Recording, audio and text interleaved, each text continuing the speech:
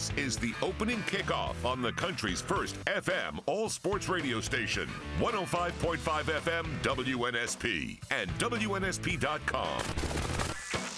The latest sports, news, traffic, weather, and timely guests with Mark Heim and Lee Shermanian. The opening kickoff. Here are Mark and Lee. Yep, it's us. We're back for more here on a Tuesday edition. Thanks for hanging with us. It's the opening kickoff. We're in the studios at WNSP, and you know how it works. 694-1055. And, of course, you can get us in the app at WNSP.com. Good morning, Mr. Shervanian. Hey, Mark. It's great to see you this morning. Nick, welcome back. It's, like I said, we're all in the right place at the right time.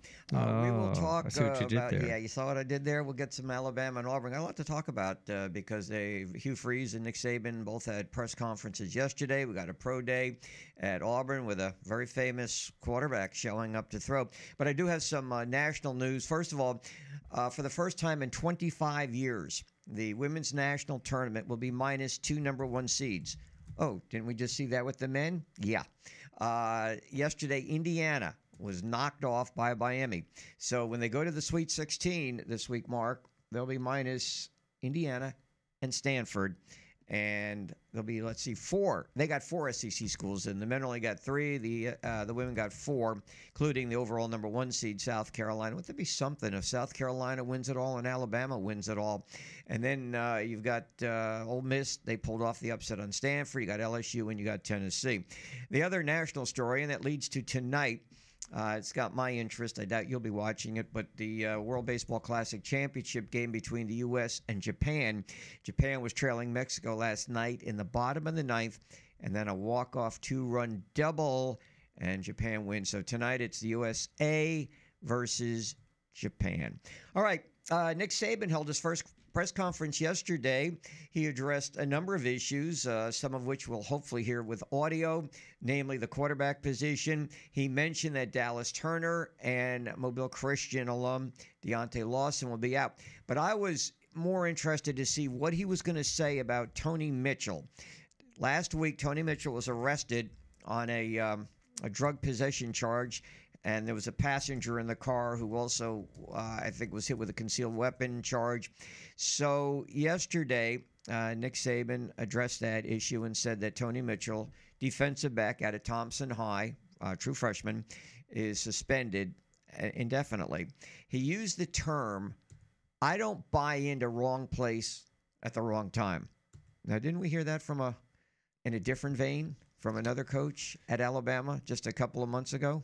Yeah, so Nate Oats took a lot of heat for using that term when talking about the Brandon Miller's involvement in the case with Darius Miles and Michael Davis. So it was coincidental, if you believe the media relations folks that came out after the press conference and said there was absolutely no connection between Nick Saban's comment and what Nate Oats said. Take that for what it's worth. I don't know. You're not buying it. No, I don't think so. I find that interesting in just a little more than 2-month lapse involving athletes on their teams. And I don't know. I can't imagine Nick would do that to slight Nate Oats, but he did come out and say, there's no such thing. No such thing, wrong place, wrong time. The other thing that intrigued me, now, if you read the AL.com report, Mike Rodak detailed the police report, and this is where I had a hard time dealing with this. Driving at 141 miles an hour? Yeah, well, there's all sorts of nuggets in that post. Wow.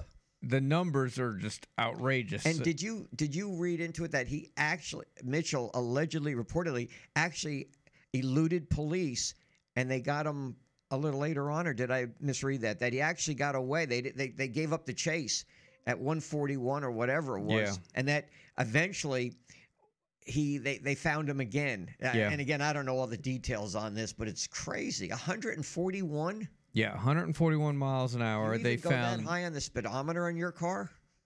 I don't think mine does. I don't know. I don't think mine does. But there was like $7,000 worth of cash in the car. There was marijuana and scales and a revolver, and It was there was all sorts of details that were released. But is it possible that Nick Saban made that comment about wrong place, wrong time because he heard it from Nate Oats, but didn't necessarily mean it as a slight at Nate Oats? Could it be that he just disagreed with that assessment? Yeah. Here's the thing. I think Tony Mitchell's very lucky to be alive.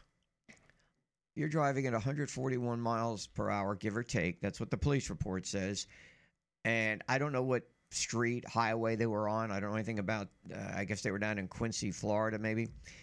And he's just lucky they didn't crash. I mean, I'm serious. I mean, you're going at that rate. And apparently, if you read the police report, he wasn't exactly what we call totally coherent. Right. And you're lucky you didn't have an accident and get killed with the passenger in the car too. That's the part I have a hard time. I find it interesting with the wording of it, because the first thing I thought when I saw it, oh yeah, didn't Nate Oats say this, but in a different vein regarding his players on the night of January 15th down at the shooting death of Jemiah Harris. So isn't it kind of strange that he would come out though and use that terminology? And again, I don't. Who knows? You'll never probably get an answer from Nick. Was he trying to disagree with his basketball coach up there? Did he do it on purpose? I think that term, I think that saying was probably subconsciously in his head because of the Nate Oats stuff. Because people say, well, Nick Saban, he lives in a bubble. He doesn't know what's going on with the basketball team. How do you not know? So I think that phrase was in his head. I don't believe he went up there and said, you know what, Nate Oats is full of it. I'm gonna go out here and take a very passive-aggressive shot at Nate Oats. I just don't think how that worked. I just think that phrase was kind of fresh in his mind because of the Nate Oats stuff, and I think he truly believes there is no such thing as wrong place at wrong time. He went on to say, everybody has decisions to make. You can make the right decision. You can make the wrong decision, and making the wrong decision has consequences, and here we are. But I don't think I think the basketball situation kept that phrase in his whatever part of the brain keeps that phrase, but I don't think he went after Nate Oats. You know what, Mark? I guess it's a good thing we have Travis Ryer on today, coming up at 7. Maybe he could give us his take. He's a lot closer to the scene, and I'm assuming he was at the press conference yesterday. This followed their first spring practice, and again, that's the thing that caught my attention, as it did with other media members. Wrong place, wrong time. No such thing. Yeah. You guys can jump in on that at 694-1055. Also, Titan the app said lead knows good and well his Prius not getting up to 70. Nevertheless, 141. All right. Look, there's a lot of wrong information on the apps and on the internet, okay? For the record, and you know what? Maybe I'm not going to say anything. The other day I came here, and there were 2 police cars right across the street, so maybe I just better be careful. Uh-oh. I will disagree with you on that. My car does go faster than 70. And I'll say this also. Coming off a red light, very few cars have ever beaten me off. Wow. When it turns green, I've left cars standing by the wayside. And a good example was today. You live your life a quarter mile at a time. A car has a lot of get up and go. And it goes a lot faster than, but I'm not here to say that. I don't want to hear any banging on the doors outside. Got to be careful when you come in. I don't think you can be charged for speeding just by talking about speeding. Well, you never know. Maybe they'll put it, maybe they'll start trying to look after me on the way. I'll tell you what though, I had an incident yesterday. Okay. And you're very familiar. What's the Hillcrest and Cottage Hill, the light? I am. All right. So the bane of my existence. Yeah. Yes. Right. So I'm stopped at the red light, and there's a vehicle next to me, and I'm waiting for the light to turn, and I'm in the process of eating my banana that I usually eat on my way in. Right. So the light turns green, and it's just my luck that I hesitated because I still Had the banana. You're eating the banana, of course. Right, banana comes first. Right. As I did that, a truck came speeding through the red light. And had I not hesitated, who knows if I'd even be here today. So the banana saved your life? That and the fact that the car next to me also hesitated.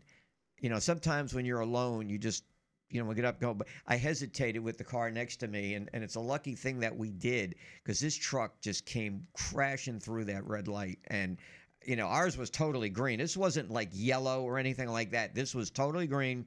And I look at the banana as a savior. That's when you got to pull one of those Mario Kart moves out. Take that peel, throw it out the window, spin them off the rest of the road. That'll show them. So this was, what, today or yesterday? That was yesterday. Yeah, I was thanking my lucky stars. I'm not kidding. That you could have been a bad You didn't look situation. shaken yesterday. You looked... No, it was too cold to get shaken. It was... I don't function well in cold weather like this. At 36 degrees yesterday? Do you go out? Do you cover your plants? No. I don't either, but a lot of the neighbors do. How do you Mark's go too busy from covering sports? That's right. That's what we do. So how do you go? This is why I'm curious. How does your mind work that you go from no explanation. Nick Saban to near-death experience saved by a banana to do you cover your plants? Yeah. I have no explanation, and I can't be pinned down on stuff like that. Okay. All right. But anyway, you people with the app who know so much about my Prius, keep feeding me material. All right. All right, so Cam Newton today is back in the news, Mark. I don't know if we're surprised at this, but it's certainly worth noting that he's going to be at Pro Day today at Auburn throwing because he says, here's another quote, there aren't 32 quarterbacks better in the league than I am. Of course, he didn't play last year. I think he was on the Panthers. No, I don't even know if he was on the roster last year, but he didn't play. So he's going to throw today at their Pro Day this morning. Yeah. I feel like there needs to be I don't want to say an age limit, but you have to be so many years removed. You can only be so many years removed from college ball to participate in Pro Day. There's just something. I don't want to put an age on it because these guys are so old coming out. Like, Stetson Bennett can go to his own Pro Day, I guess. Well, Mark, let's face it. At least it adds some suspense to Pro Day today because what other quarterback do they have throwing today?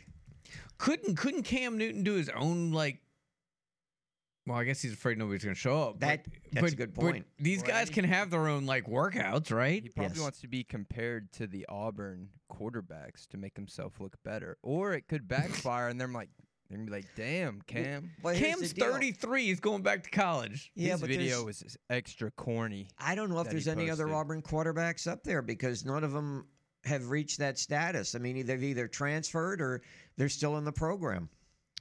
Now, no one to walk away. Cam Newton has had a lot more second chances on different teams. His career could have ended right after he left Carolina. Hey, you better bite your tongue. He may wind up with the Falcons. Oh, that'd be great. Oh, jeez. Sorry to ruin your day, but it's possible. They're looking. I'll somehow convince my mind to be happy about that if it does happen. Yeah, you'll talk about how it's the greatest acquisition in the history of NFL. When it comes to mental gymnastics, I'm like Suni Lee. She has not been competing lately. Both Auburn and Alabama talk about jumping around. They're both going to the NCAA regionals, but Suni hasn't participated in the last two meets. But speaking of quarterbacks, when I was talking to Eric Edholm of NFL.com yesterday, I said, how long is this Aaron Rodgers thing going to string out? And now there's reports out there it could go right into the NFL draft.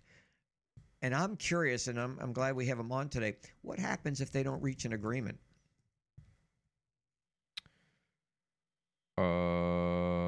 What happens I don't know. If they? Green Bay supposedly wants a couple of first rounders. There's another report that they don't.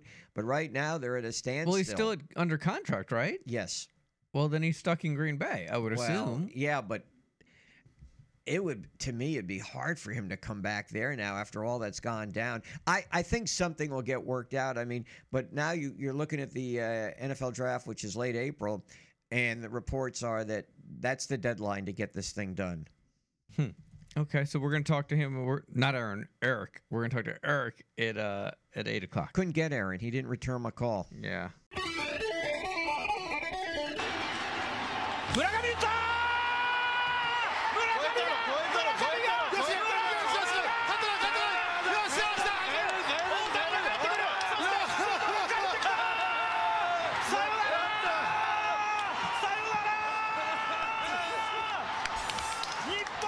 For once, I get a great highlight he puts on, and I can't understand it. Well, I was actually at the beginning of that. I'm not sure. Is anything actually being said? Or are they just cheering? No, that's the Japanese TV broadcast. I understand that, but I'm saying, are there words actually being formulated there? Play that again. Japanese ones. Are they? Okay, because it just sounded like they're. Ah! Yeah. You couldn't play the USA version? The USA version was kind of boring. Oh, okay. Well, that's fair enough. I So thought this one was more spirited. You want to They were interpret happy what for they their said? country. Can you interpret what they said? I took Chinese, not Japanese. Murakami with a walk-off 2-run double. is that what that was? Yeah. Oh, And Cou- you ran that through Google Translation real quick? Yeah. Said, you're a commie. Murakami, Whoa. a 2-run double, 9th inning, Japan wins. So tonight, when the U.S. takes on Japan for this World Baseball Classic, there is hope out there that maybe Ohtani has said that he'll pitch in relief if needed. So there's a wish list that it'd be great to see him pitch late in the game to Mike Trout, their teammates, of course, with the Angels.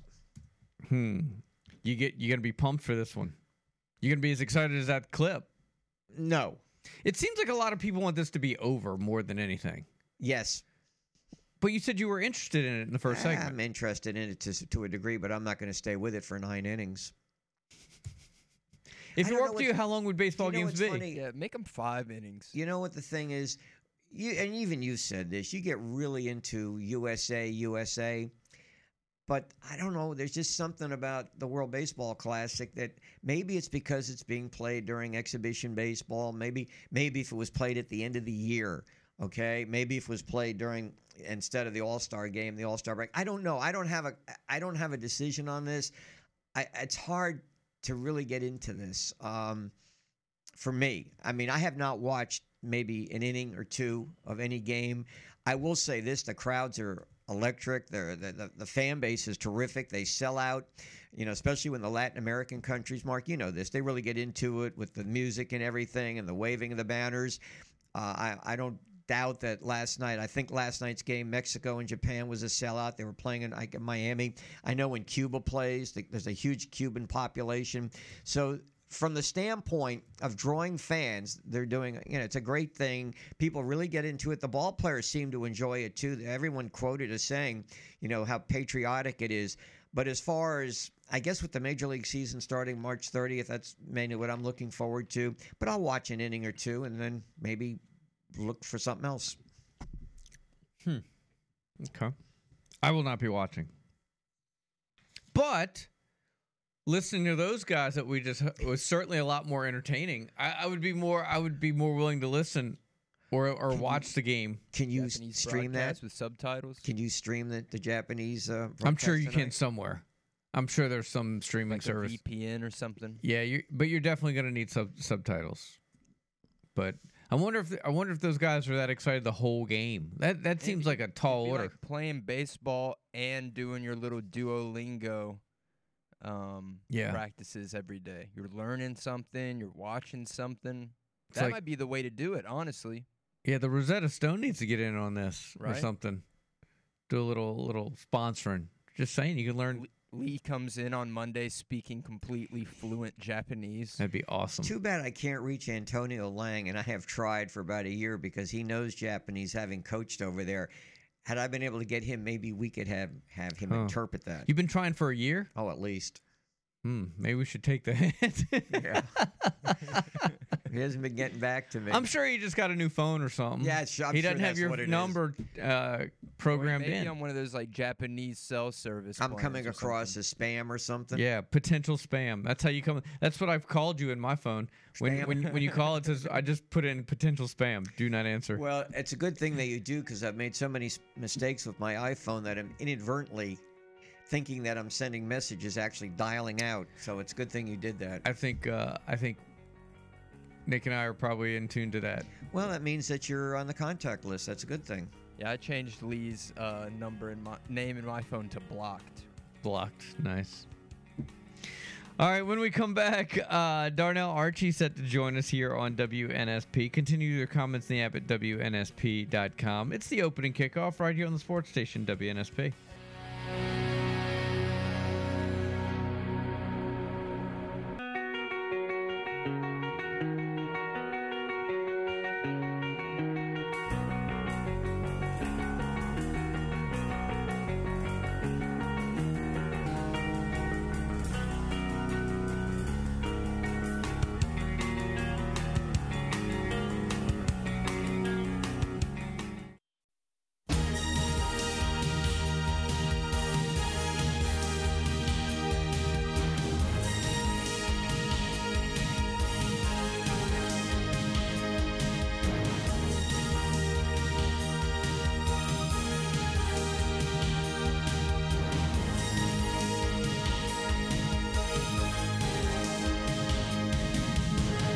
All right, 6:32 here on a Tuesday morning. Thanks for hanging with us. It's the opening kickoff. We get to play that twice this week, Mark, with Richie Riley tomorrow and the original Hoosier, Darnell Archie, from Indiana, the coach at the University of Mobile. Good morning, Darnell. How are you today? Good morning, fellas. How are we doing? We're doing well. We're doing wonderful this morning. I would ask you, first of all, an overview. So the Sweet 16, no Kentucky, no Duke, no Kansas, no Purdue. Is it? Have you lost interest in this because of the so-called blue bloods? Although I would ask you, is Michigan State a blue blood? I think they're really close. I think it kind of goes by what's your definition of a blue blood, and that varies from person to person. But I think they're really close. You know, sometimes I know Indiana. I'm from Indiana, but IU has not been to a Final Four in over 20 years, but they do have 5 championships. I still consider them a blue blood by definition. But yes, it's 8 of my 16 teams are still in the Sweet 16 that I chose, but I knew the bracket would be this way.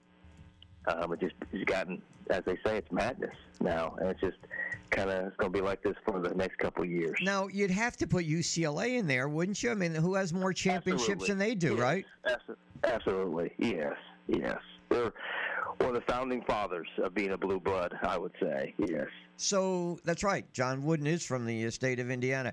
So, explain as a coach how Zach Edey gets no shots or one shot in the last 9 or 10 minutes of a game at 7-4 against the smallest team in the hunt. It was difficult to watch. As you know, my connection with some of the guys on the Purdue staff and one of the Purdue players being from my hometown. But Fairleigh Dickinson did a great job of, in the sense of sandwiching Zach Edey. You know, they tried to front him and backed him. I think, as you could see it, everybody probably talked about this, that pressure when it got under 8 minutes, and some of those guys that normally make shots for Purdue did not want to shoot the basketball. You know, they were 1 for 6 and 1 for 7. But you still got to try. They still were trying to run sets for him, but the way they were backed off the guards, you still got to throw it up there to him, absolutely. But it was hard to get him the basketball, which kind of reminds me of my team at University of Mobile. We had some guards that they didn't really respect, and we had a big player that was really good. And it's like, just throw him the ball. Well, it's hard when they're backed off of you at 10 feet. It's hard to throw him the basketball. So great game plan by Fairleigh Dickinson. All right, Darnell. So one of the issues I've always had with sports, especially college sports, we get to the college football playoff, I want to see the big boys play, right? What separates basketball and football, obviously, is I love the upsets and the seeds, the lower seeds making a run. With that said, at the end of the day, when we get to the Final Four, I still kind of want to see blue bloods there. You played. How do you feel about that?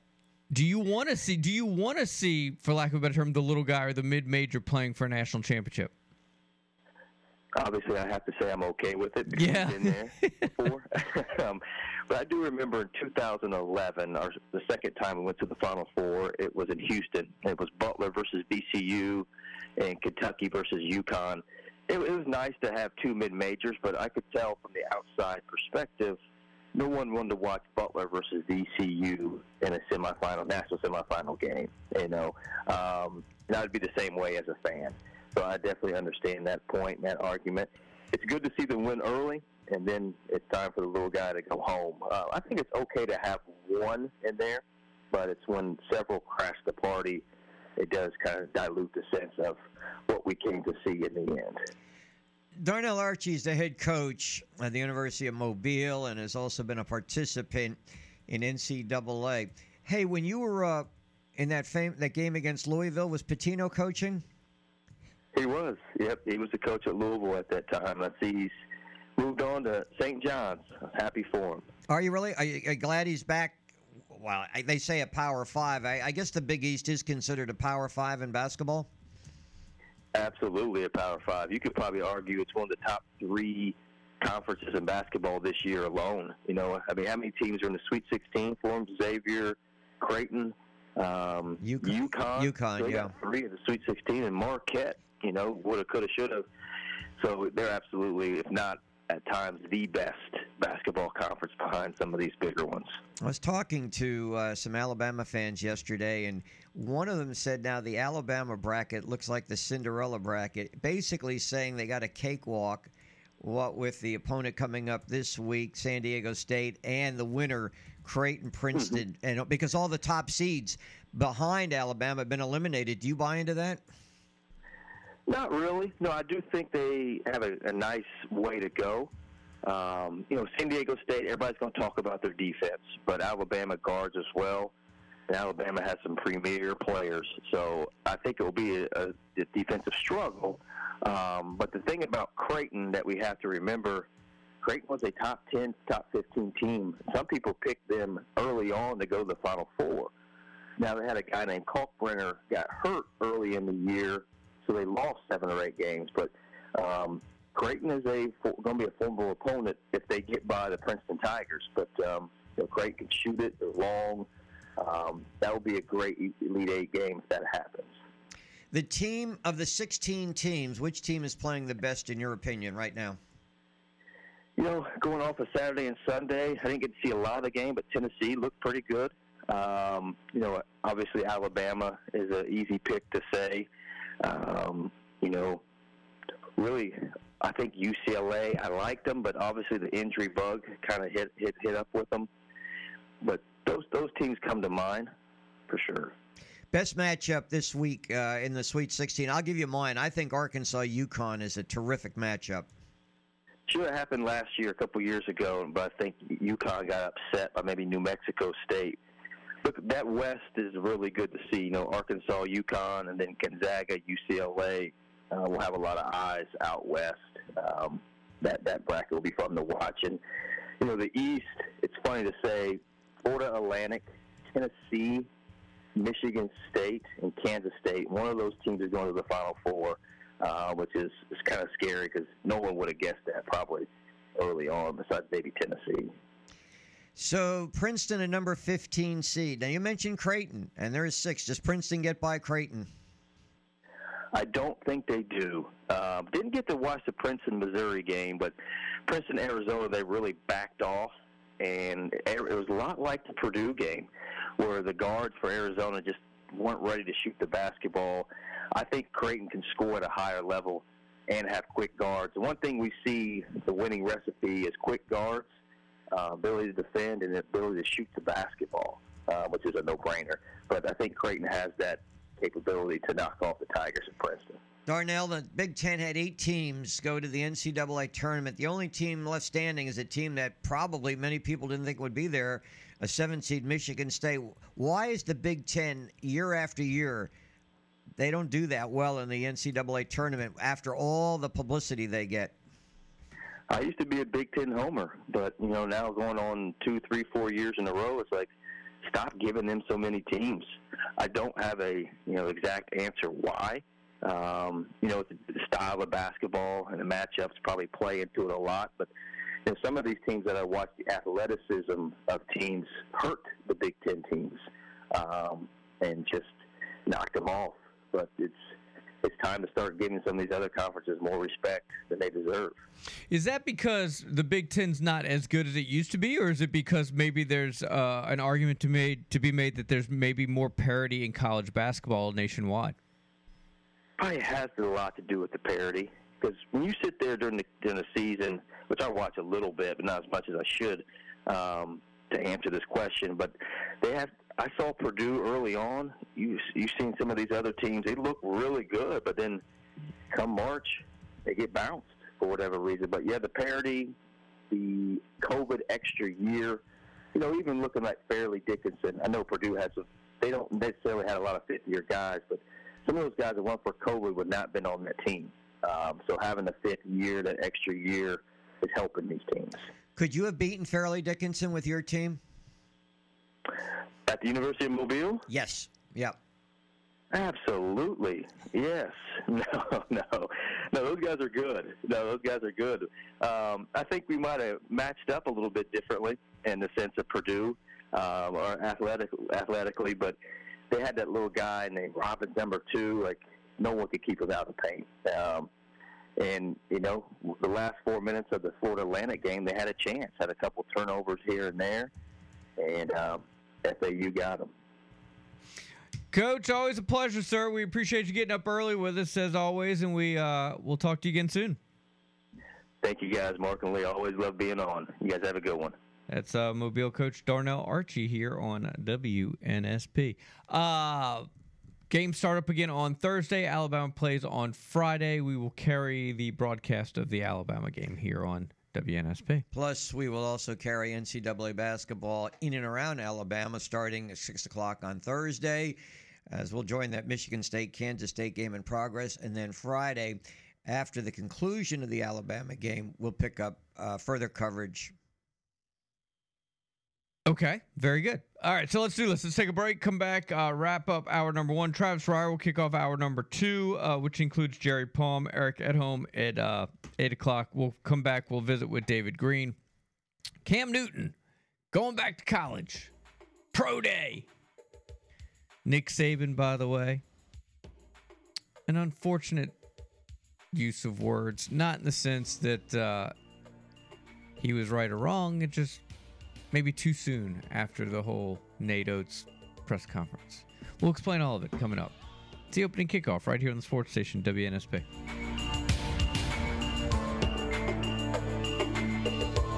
Hey, this is AJ McCarron, and you're listening to WNSP.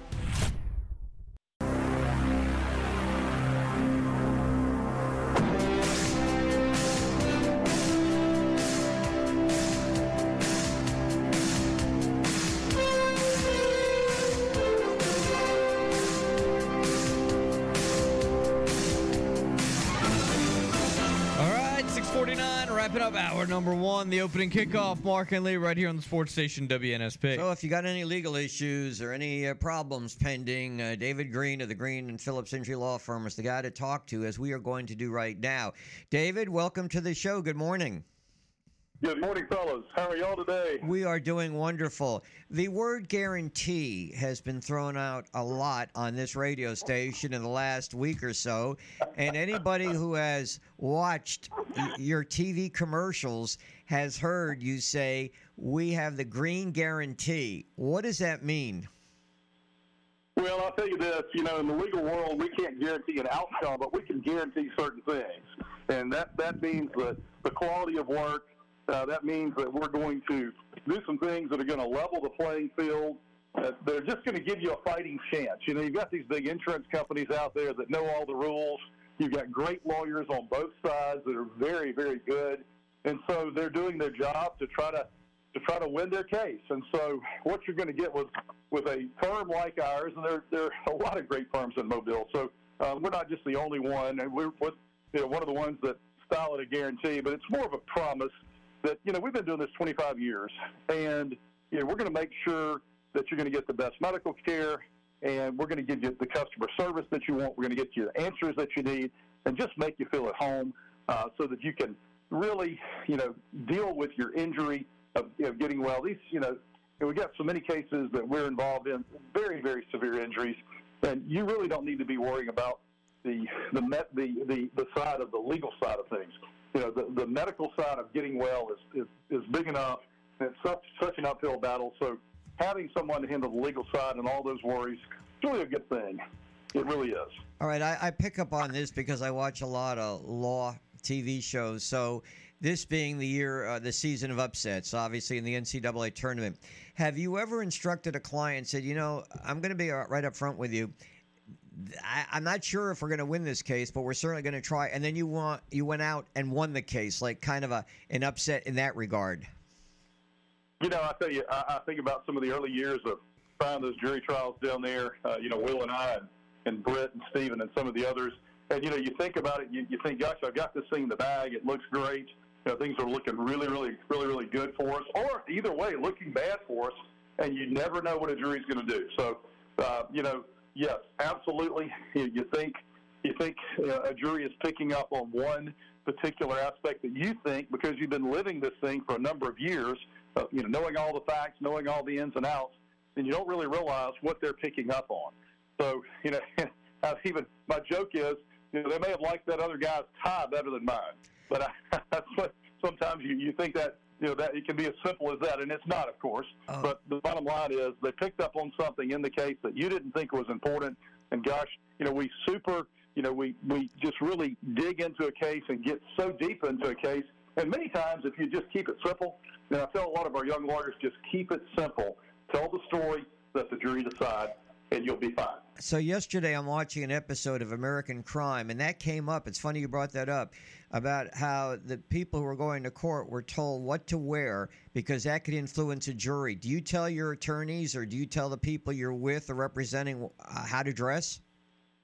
Well, okay, you're stepping into an area that I really, that's one of my secrets, I guess. Okay. I'm really cautious and very careful about what I wear, the way I dress, and certainly, I remember years ago when we did a certain type of law. We did criminal defense for many years, and I'd always I don't know why I did this. It just kind of what I wanted to do. I always felt like if I had to defend it with a white shirt on, there was something about it. I don't know. I always wear a white shirt, and so that's what we always did. And so you'd see me down there with the defendant, and then have a white shirt on. And so, but nowadays, what I think is important is just being yourself. Do not try to be something you're not. Be yourself. Be who you are, and dress appropriately. Not dress. And a lot of these, a lot of times folks want to dress in a way as if they're going to a party or something. This is not a party. I'll tell folks, dress as if you're going to church. Dress up, dress nicely, dress respectfully, and things will be fine. We are running a story this morning. Nick Saban has suspended defensive back, a true freshman, Tony Mitchell. And what I wanted to ask you, because you deal a lot in these cases, car chases, things like that. And according to AL.com and according to the police investigative report, he was driving at 141 miles per hour. Have you ever come across a case like that where somebody was driving that fast? Gosh, I'll tell you, I'm sure we have over the years, but that is very unusual. Very, very unusual. And I'll tell you, that is super dangerous. I'm not sure of the facts. Hopefully they'll come out and we can figure out what exactly happened. But not really sure how they knew that the individual was driving that fast. That may have been someone's opinion. I guess maybe someone got behind them, and then actually I think they pulled off the chase, if I understand. But very, very serious situation when you have car chases. Really glad the police officers actually pulled off of it, and then were able to call down the road and catch the individual. But hopefully, maybe that's not all true. You always want to wait and listen to the facts, how they come out in court. That's why we have courts, and you have rules of evidence and that type of thing. So, but it's been a long time that I even recall a speed of something of that nature. I know we've had some people speeding, 90 or 100, which is significant, but don't remember one that high. David, how can people get in touch with you if they have any questions about any issues that come up? Maybe they need some fashion tips. You can help them there too. Well, I have a lot of help in that regard. I don't make those decisions, but I have some folks that help me, my lovely wife and some others that help me pick out stuff. But I think it's very simple to get in touch with us. You go to greenphillips.com.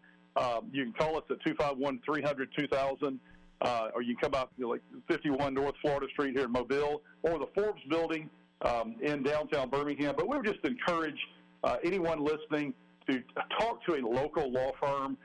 There are lots of law firms that are from out of town that don't even do business here, but they're advertising. I would just encourage you to talk to everyone, but we really want you to talk to the local law firms. They really understand the lay of the land, and that can be very important for you when you have a case. Thank you, man. We appreciate it. We'll talk again soon. You bet. Take care, guys. God bless. So someone in the app, Saban drops the mic. No such thing at being at the wrong place at the wrong time. Saban is calling out the obvious. I'm going to disagree a little bit. I think it was ill-timed and a coincidence. I don't think he was calling out Nate Oats. I do believe that Nick Saban believes what he said, that there's no such thing as wrong place at the wrong time. But you have to remember, this was also the guy a few years back that didn't even realize the day before was Election Day. I think Nick Saban is very much zoned in on what he's doing. Do I believe that he heard Nate Oats in the backlash when he used that term? Absolutely. I believe that. I don't believe he's going after Nate Oats or somehow taking a swipe at the basketball program. That's just not his style.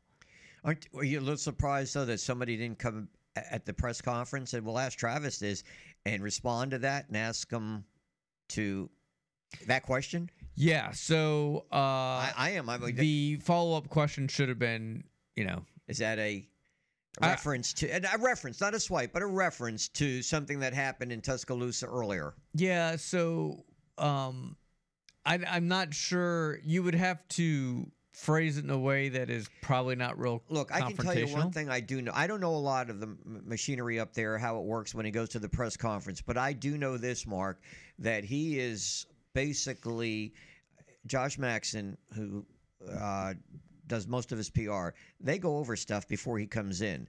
So there should never be anything that catches him by surprise, because they do meet beforehand and they go over things that possibly could come up. So he is briefed on, well, just about anything you could ask for. Well, I think most people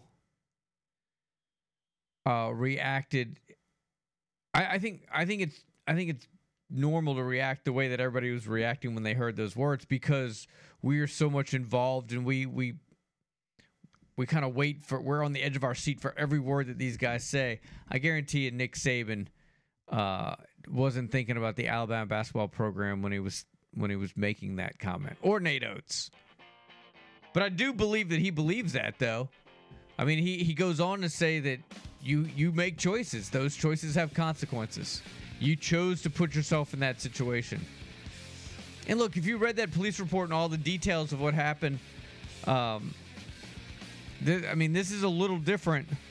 Tony Mitchell, there was $7,000 cash in the car. He was doing 140. There was marijuana. There were scales in the car. It's, according to police, eyes were red. There was a faint smell of marijuana. Not to mention the weapon. Oh, yeah. And then there was that between the passenger seat and the console. This case has a little different feel to it. We'll talk about it next. Travis Reier set to join us. It's the opening kickoff right here on the sports station WNSP.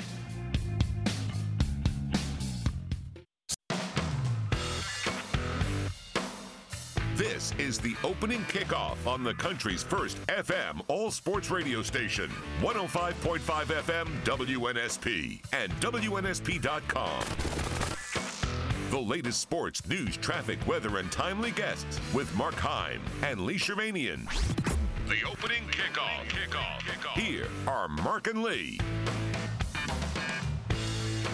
All right, 7:04, hour number 2. Thanks for hanging with us on this Tuesday edition. A busy day here on the sports station. Mark Heim, Lee Shervanian in the studios. of WNSP. Quite a bit of news surrounding the Alabama sports program. The gymnastics team gets an NCAA regional bid. They're going to Oklahoma. The basketball team getting ready for its first game in the Sweet 16 on Friday against San Diego State. And the Alabama football program has its first day of spring practice, which you have 14 leading up to the A-Day game. And yesterday after the game, Nick Saban had a press conference. And at that press conference, I assume, was Travis Reier from Bama Online. And, of course, what's getting the biggest play is his choice of words when referencing the suspension of Tony Mitchell, the freshman defensive back, who was stopped after a speeding and a chase and marijuana and a gun being found in the car. And his terminology, Nick's words that were taken out of context and plastered all over the internet, wrong place, wrong time. Let's welcome in Travis Reier now from Bama Online 24/7. Good morning, Travis. How are you today? Travis, I'm doing great. How are you guys? Travis, as I was telling Mark, never a dull moment up in Tuscaloosa, no matter what. Every day there's something new. At that press conference, how did you interpret his words? And did you feel there was any reference at all to, let's say, recent posts by Nate Oats in another incident? Yeah, I think you said it earlier. I think, it was obviously going to be taken as maybe an intended slight toward Nate or the situation, the tragic situation involving Jamia Harris, but it really wouldn't line up in relation to even Nick's, appearances at basketball games down the stretch of the 2022-2023 season. He's been very supportive of Nate during his time there, and I think in the aftermath, the indication we got was that Nick unwittingly made that comment. It certainly raised eyebrows, as you might expect, but absolutely, as soon as you heard Nick choose those words, you knew that what was going to be coming from a social media perspective and, how folks would hastily get out there with the hot takes, because that's pretty much been what we've seen to this point with this situation involving Alabama basketball. And it's secondarily to the events of January. It's what Nick was talking about wasn't an apples to apples comparison, because obviously with Brandon Miller, we're talking about an individual to this point who has been labeled as a cooperating witness in that situation. He hasn't been charged with anything. So was there a follow-up question, though? Did anybody come back and say, hey, look, was that a reference to Nate Oats? No, I don't think so. That's when it became kind of a post-media opportunity, question of what was there any intent there? And again, the indication we got was that there wasn't.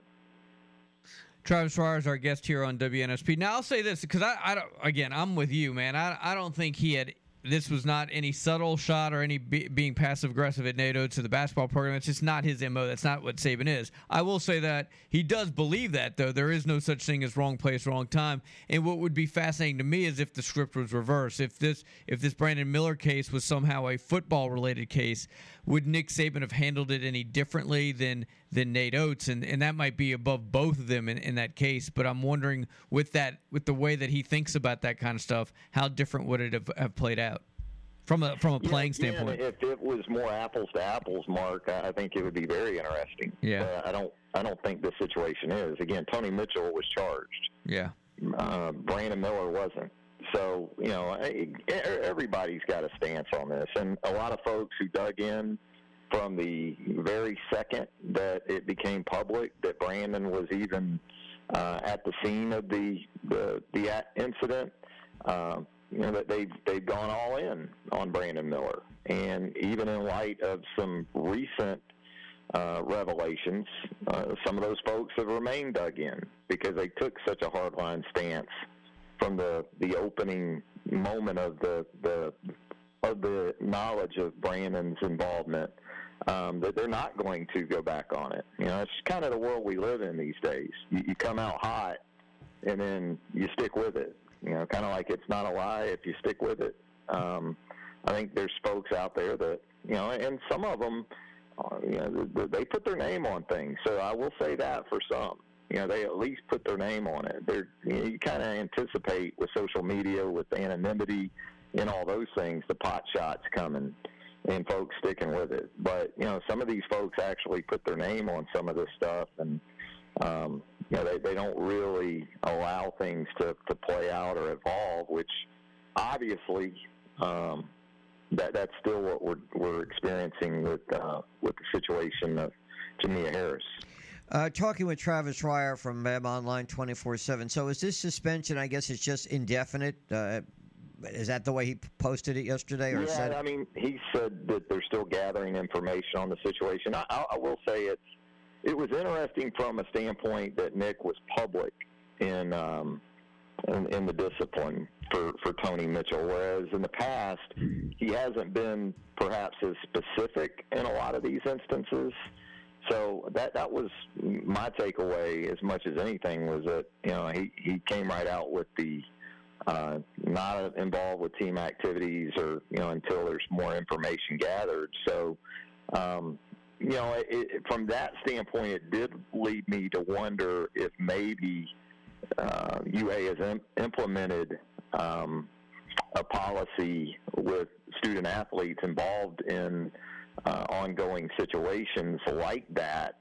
But again, my understanding is Mitchell was actually charged, whereas with Brandon Miller, that wasn't the case. What did you take away from Nick when he addressed the quarterback deal up there at Alabama? Because that obviously be the number one priority this spring. Yeah, it was pretty, I don't know, he didn't go too deep on it. He did what you expected him to do. He pretty much outlined the entire situation, talked about, how he liked his guys. I thought it was interesting that he said he liked, what he really liked was the guys around the quarterback position. So if that's truly the case, if that's the way it plays out, that'll be an upgrade certainly over 2022, when Alabama wasn't good enough around Bryce Young, and maybe more so at the skill positions, specifically wide receiver, than the offensive line or running back. But it's still a high standard that one or more of these guys is going to have to live up to. I mean, when you think about the run Alabama has had at quarterback, going back to Jalen and Tua and Mac and most recently Bryce, and I understand that with Tommy Rees coming in, there's this narrative that Alabama's just going to run the ball 60 times a game, maybe throw it 12. But I don't think that's going to necessarily be the case. I mean, even if you want to go retro Bama and think about 2008 and Glenn Coffey and kind of that approach early on in the Saban era, and you still had a guy like Julio Jones on the outside, and you had a quarterback that was capable of getting the football to him. And, that's still going to be what Jalen Milroe and or Ty Simpson need to show. Is that in an offense that is still going to be multiple, it's not going to be 3 tight ends on the field each and every down. You're going to have some 3 wide receiver sets. You're still going to have some 2 tight ends. You're still going to spread the field and look for mismatches in space. These guys are going to have to be able to execute the full extent of that playbook. And so that means whichever one of these guys can spread the football around to a supporting cast that, again, apparently Saban really likes going into the spring, and that's probably going to be your winner. NCAA basketball tournament, Alabama, the overall number 1 seed, will take on San Diego State. How much of a break, if any, do you feel Alabama caught with the number 2 seed, the number 3 seed, and the number 4 seed in that South bracket being defeated, and Alabama draws San Diego State with either Creighton or Princeton waiting in the wings?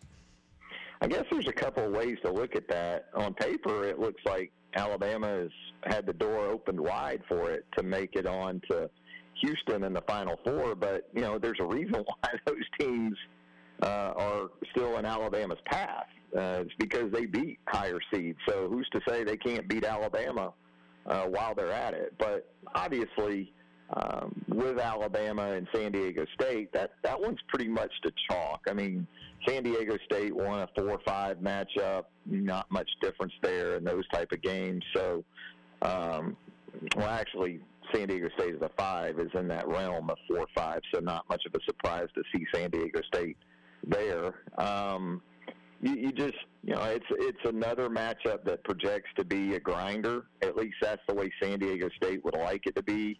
When you talk about top 5 defenses in college basketball, that's where the Aztecs rank in terms of KenPom defensive efficiency. Alabama is a top 3 in that regard. So, it could be a game similar to what we saw with Alabama and Maryland in the previous round. Maryland really got the kind of game it wanted, but, once again, Alabama showed that even on a night when the threes aren't going down in abundance, they're capable of playing defense and rebounding and winning the battle of the free throw line. So, it could be a similar matchup in Louisville. And, you look at the other side of that bracket, and, again, if Alabama makes it to the 8, it's going to be a game on paper that folks are going to expect Alabama to win. So, in some ways, there might be more pressure because of that.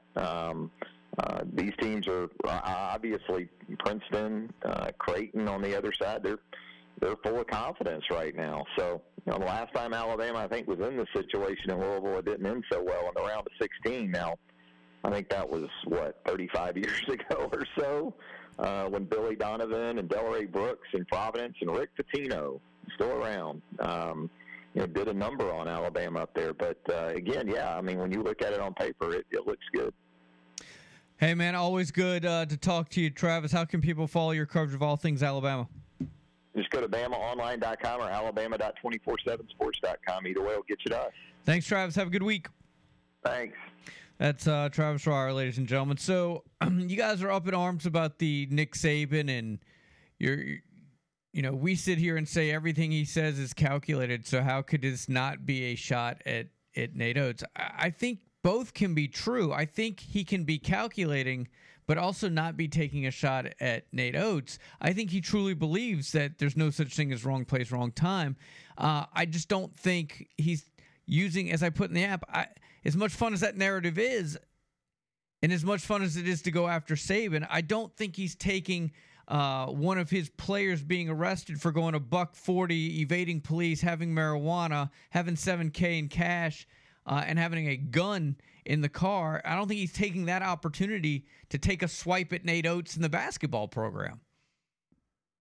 I just don't think that's who he is. I think with the start of spring, I think he's so zoned in on what he's doing and what, in his own little world, that I don't think he appreciates the coincidence of using that phrase. Well, and you might be right on that, Mark, but again, he is briefed. It's not like he walks into these press conferences cold. He's certainly aware, as he's a micromanager. He's aware of everything that goes on. I'm not going to say he's aware of everything that goes on at every sport. He's not the athletic director, but he's certainly aware of what's going on with the basketball program. You'd have to live in a cave not to know what's going on. Right, but you think Josh Maxim's saying, okay, when you go up there to talk about Tony Mitchell, don't say anything about wrong place, wrong time, because Nate Oats said that a couple weeks ago, and it didn't go over I'll real give you well. another thing on this. So I wonder after the press conference if his wife Terry said anything to him about it. Like, why would you reference that in lieu of Nate Oats? And now it's not us; it's internet sites are picking up on this and using headlines, and that Nick's referencing not only his own player but the basketball program. It's easy to do that. We can sit here and we don't know for a fact. Obviously, Mark, you have your thoughts on that. I'm not going to say he was trying to do that on purpose. It was just something that he believes in, and maybe there is a reference, because I wouldn't say he did it on purpose unless I knew for a fact he did. And somebody came out and said, and I was wondering why there was no follow-up question to that. So you don't want to say whether you believe he was taking Chick-fil-A. I could eat there 7 times a day, where the people laugh and children play. Oh, I'm in love with Chick-fil-A.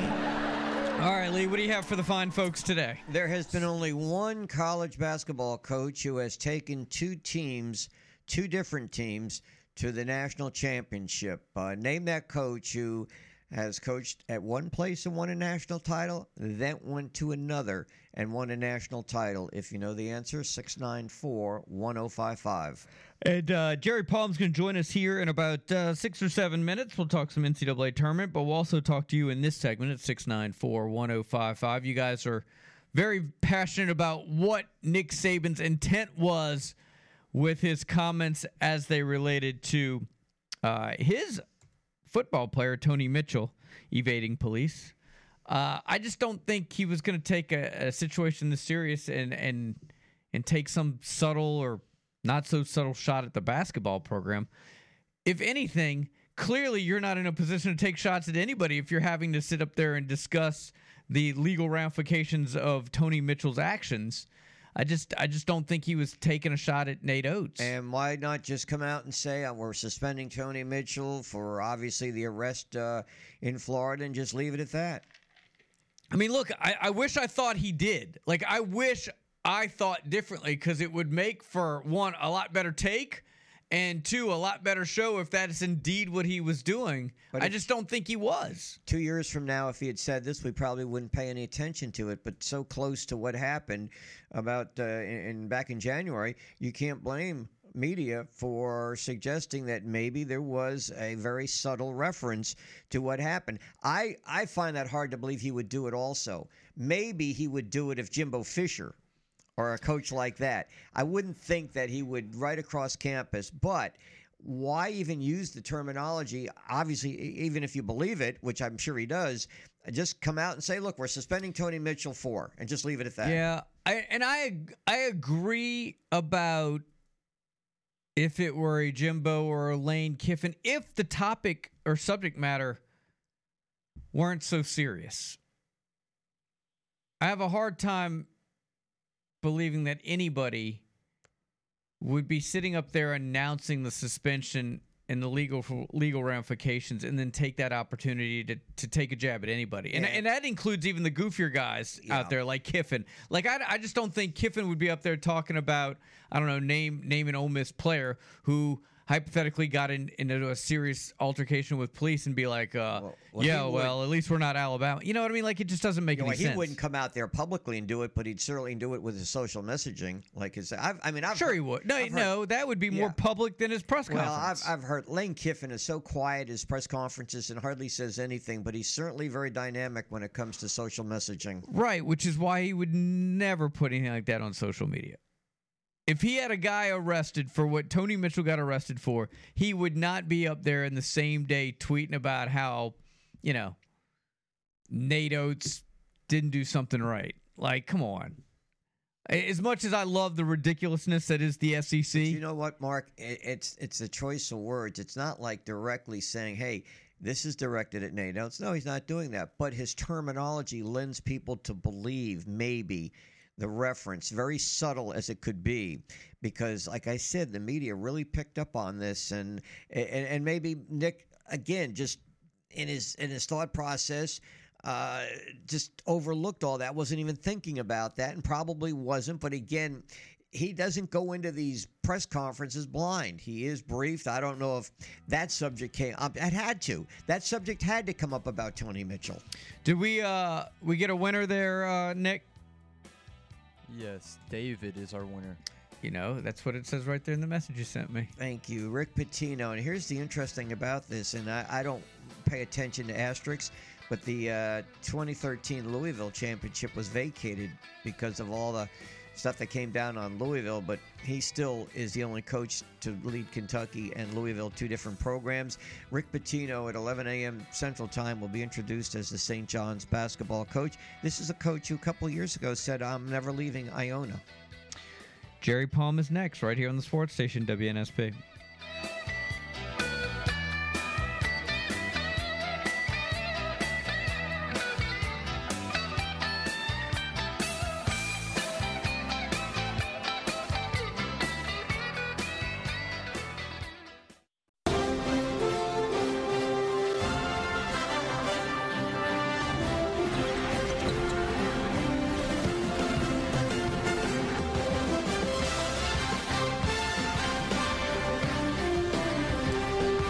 7:32. Welcome back in. The opening kickoff. Mark and Lee right here on the sports station WNSP. Let's call in CBS proctologist Jerry Palm to help us with the NCAA basketball tournament, which is down to 16 teams now. Two number one seeds still remaining, Alabama and Houston. Jerry, welcome to the show this morning. Good morning.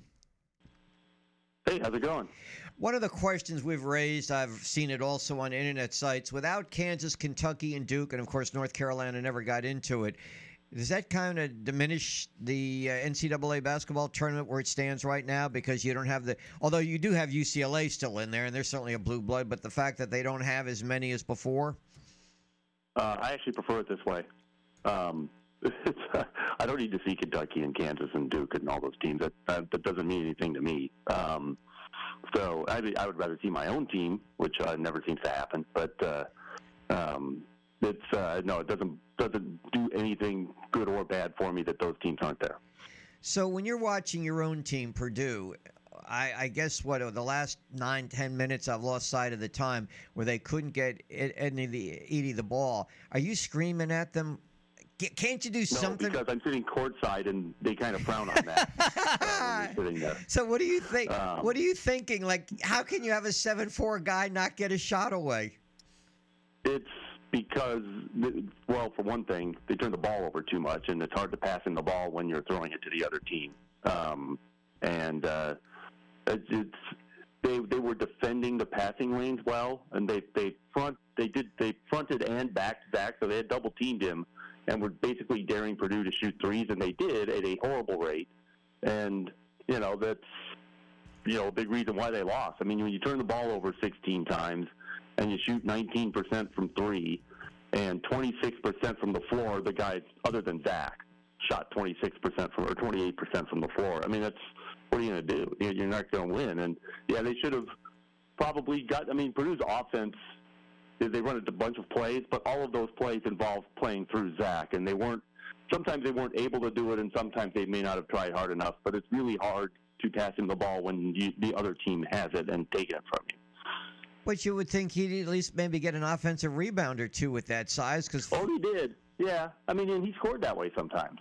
But, the funny thing about that is that they actually had only I think it was offensive rebounding, Purdue had 11, and they had 9 offensive rebounds. They were able to get to the glass on offense, and that's really, of all of the stats that are surprising, because Purdue goes through shooting slumps and they turn the ball over at times, usually why they lose is one or the other. This time it took both, but the fact that they were able to get 9 offensive rebounds and actually had more second chance points than Purdue did, that's the most surprising thing on the stat sheet for me.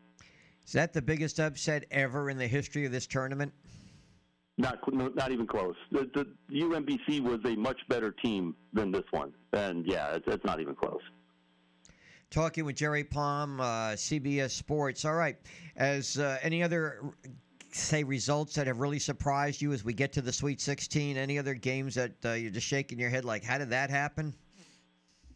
Princeton, I suppose, beating Arizona, but that's a little bit less surprising because if you looked at Arizona's season, they had 6 losses this year, 5 of them to teams that were going nowhere, and 1 to UCLA.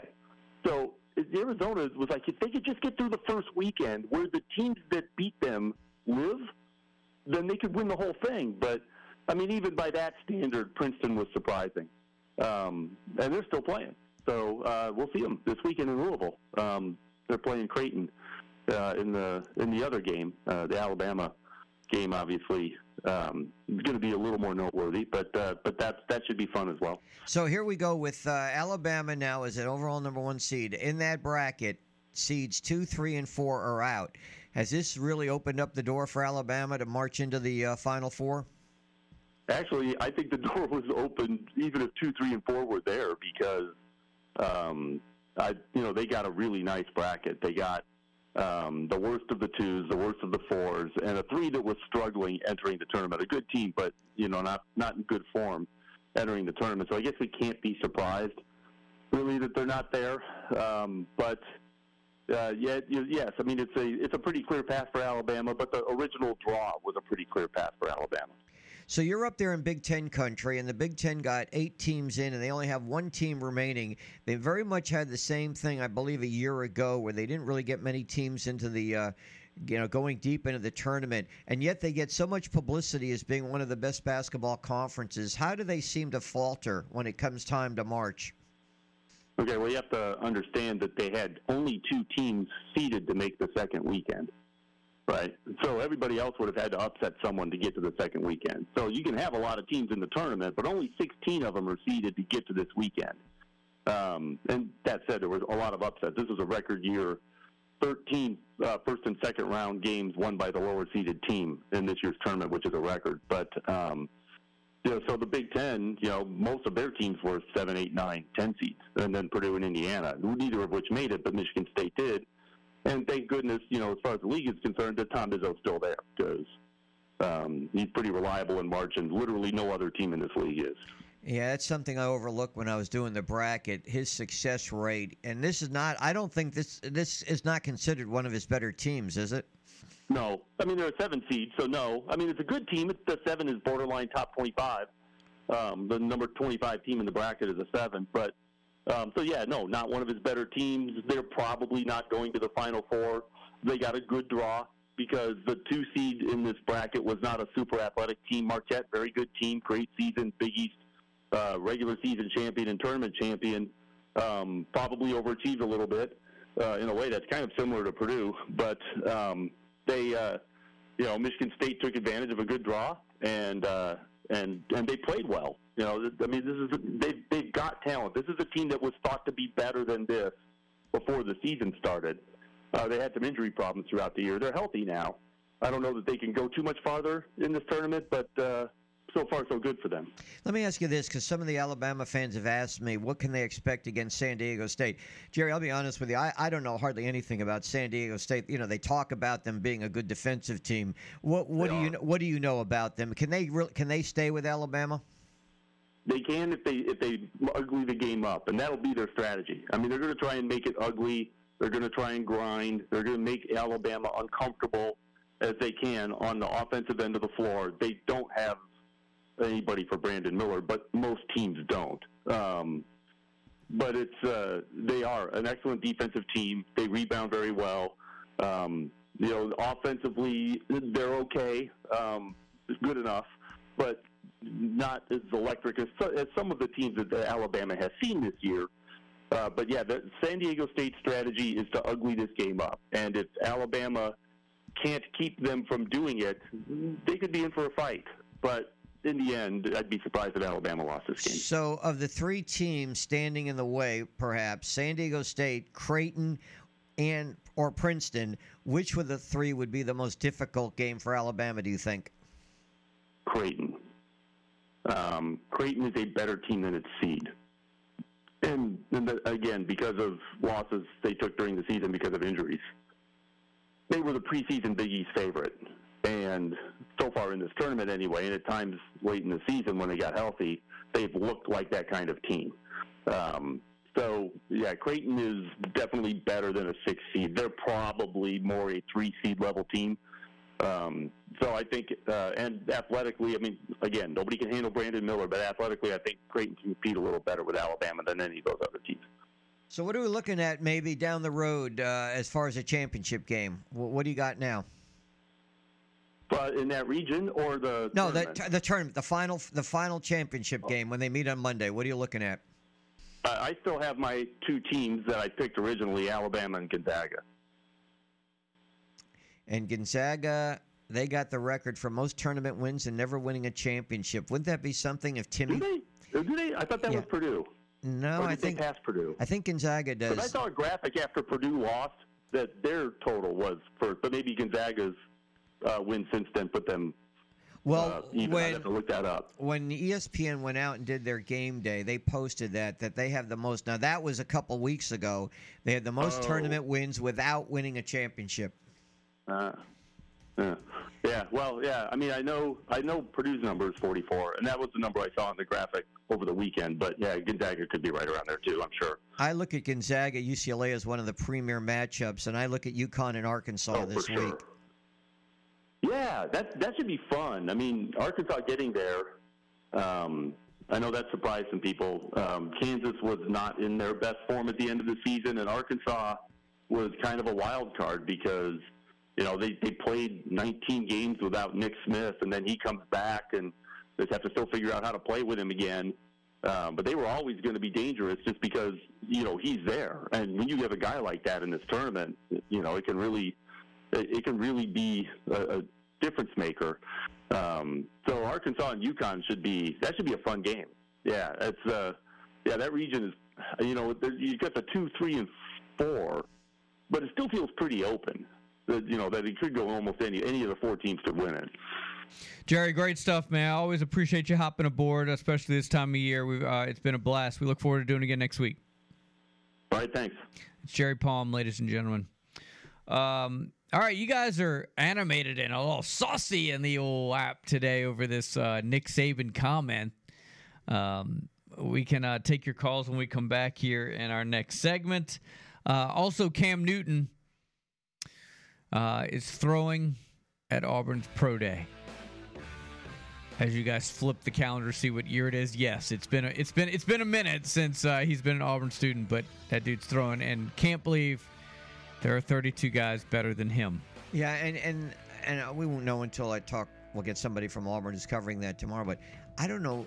There's nobody on that Auburn roster that I know of that's throwing, or they haven't mentioned it because none of the quarterbacks have graduated or are up for the NFL draft. So I'm curious who else is throwing up there. It's perfect. They don't have any guys throwing.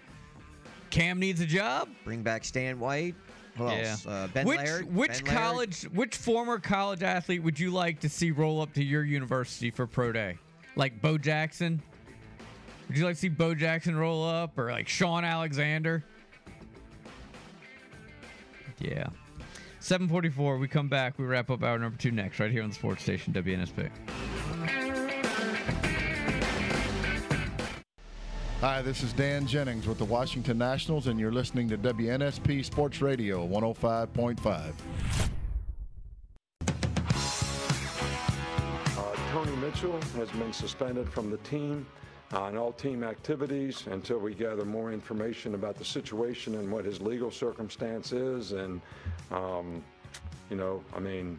guys, everybody's got an opportunity to make choices and decisions. There's no such thing in being at the wrong place at the wrong time. You got to be responsible for who you're with, who you're around, and what you do, who you associate yourself with, and the situations that you put yourself in. So it is what it is. But 7:47. All right. 694-1055. Hit us up. Was that a shot at Nate Oats in the basketball program? You guys in the app seem to be awfully split on this topic. You guys can give us a call and let us know. Changed my mind. I don't think it was. I think you can make that comment and still not be going after Nate Oats. But change my mind. That's what you're here for. Quickly, want to tell you guys, if you're getting close to 65, if you're confused about what you can and can't do with Medicare, Aiden Marks of Medicare Insurance Advisors can help you out. He had a guy was 65 but still working, and quite frankly, he didn't know, did he need Medicare or did he not? He still had health insurance. They can compare the coverages and put you in a situation that is most beneficial to you. That's what Aiden Marks does. He doesn't sell you insurance. He helps you navigate those obstacles to provide the best outcome for you. He's an independent guy, works with multiple carriers, and he's helped hundreds of individuals just like you. So if you're confused, if you're tired of nonstop solicitation calls, or maybe you just need a local agent, Aiden Marks can help you with all of it. He's local, he's knowledgeable, and he has a physical location. You can go see him at his office in Daphne on Highway 98 across from Terry Thompson Chevrolet, or he can come see you. There's never a fee for a service. Give him a call, 463-0031. That's 463-0031. Aiden Marks of Medicare Insurance Advisors. All right, couple things. What do you think, Nick? We haven't gotten your take on this. I don't know if I would call it a shot. Maybe a reference to what Nate Oats said, because the wording seems very I guess, coincidental. Is that what you're going with? You're saying it has no relation? Yeah, I mean, I think like that whole news cycle where Nate Oats was talking about wrong place, wrong time, I think that is somewhere in Saban's head, but I don't think he went up there saying, ooh, you know what I'm going to say? I'm going to say there's no such thing. And you know what? That'll show Nate Oats and that basketball program trying to steal my success thunder here in March Madness. This isn't about the NCAA tournament. This is about spring football. All right, then why? I mean, that's just not happening. Then why even make a reference to using terminology like that, knowing it's so close to what happened prior? Just come out and announce that we suspended Tony Mitchell because, and leave it at that. Why even make a statement like that? Well, I think he's making it very clear that the way he feels is Tony Mitchell had choices, and those choices have consequences, and it doesn't matter what the circumstances are. You can always remove yourself from those circumstances. Well, Could he have phrased it better? Clearly, in hindsight, Yeah. but we make it sound like Nate Oats just said this. I mean, Nate Oats said it, a month ago? Yeah, but the thing about Tony Mitchell is it was pretty obvious that he made the wrong place, wrong time, and wrong decisions. I mean, that goes without saying. I mean, there's nothing there that you could substantiate what he did, whether it's the speeding, whether it's the marijuana charge, whether it's the concealed gun, eluding police. I mean, it's all out there. Nick doesn't have to say anything. Obviously, the guy made wrong decisions. You know, when like a stand-up comedian will tell a joke, right? But then he'll get accused of stealing that joke, but then he'll say, "Oh, you know, maybe I just heard it a long time ago." Yeah. And didn't remember hearing it, and my mind just generated it as its own thought. Maybe that's what happened to Nick Saban. You think? And again, I wonder when Nate Oats takes the podium, and there'll be press conferences. You know, the deeper in this tournament you get, the more media attending because there's less games to cover. So when he goes to Louisville, and perhaps that's a question we could even pose to Trey Wallace when he comes on from Outkick, because Trey's going to be up there in Louisville. Does Nate get asked that question? It's obviously not basketball related, but you know how this thing is. So the other thing I'm wondering is how much more is the – I don't even know who it would be. I don't want to say Greg Byrne, but how much more is the Alabama athletic department, legal department, whatever department, how much more hands-on are they now with everything on the heels of Brandon Miller? Like, so Saban comes out with this absolute wrong place, wrong time, no excuses, you make choices. Did he get more of a talking to or more talking points because the university has just gone through this Brandon Miller thing than had they not? You know, it seems like Nick has always been his own guy and he's handled it much the same way. But has legal gotten involved now and said, don't say this, this, and this? I would guess no. I would guess, only guess. I have no way of knowing, as you don't have a way of knowing. I would think that they wouldn't be talking to Nick Saban about this. Nick's his own guy up there, and he's been around the block. And can you imagine them calling as Nick is preparing to get ready for practice? Hey, Nick, by the way, can we talk to you? We want to go over. No, that's not going to happen. I don't think. I could be wrong. Oh, I think if there's ever an instance where it does happen, it would be something of this nature, for sure. Well, you think that. I don't think they're calling him, telling him how to handle Tony Mitchell. I think he's been through this many times. It's not the first time. It won't be the last time. Yeah, but recency bias. We saw how it blew up in the last head coach's face that made a remark. Maybe that's why Nick Saban said that then, because Nate Oats said that he got criticized harshly for it. So Nick Saban came out. They were probably like, hey, do not say wrong place, wrong time. Do not say that. Or I'm going to make sure I... So he said the other. He said it, but in the completely opposite direction. Doesn't even exist. And there's no need to even say that. Just announce that we're suspending, and leave it at that. Well, you know Saban gets up there and he likes to, ramble? No, that's not rambling. What we do on this show is rambling, but I think he goes up and he makes a point. Even somebody in the app said he's always talking to his players through the media. I think he's sending that message. So what some people are saying may be sending a message to his players. Others are saying he's sending to Nate Oats. Like, I just don't think it's something this serious like we're keeping score. Like, I got you on that one. Yeah. Trolling you here as one of my guys got arrested for a litany of things. Right. But I'm going to sit here and troll. I just don't think that's happening. We'll see if Nick shows up at the game on Friday. During spring football, I can almost guarantee he won't. In the app, Saban loves to talk to athletes through the press. I think he was trying to make a statement to the rest of the program. And honestly, I would almost bet that Tony Mitchell's camp made the statement, wrong place, wrong time. And this was his passive-aggressive response.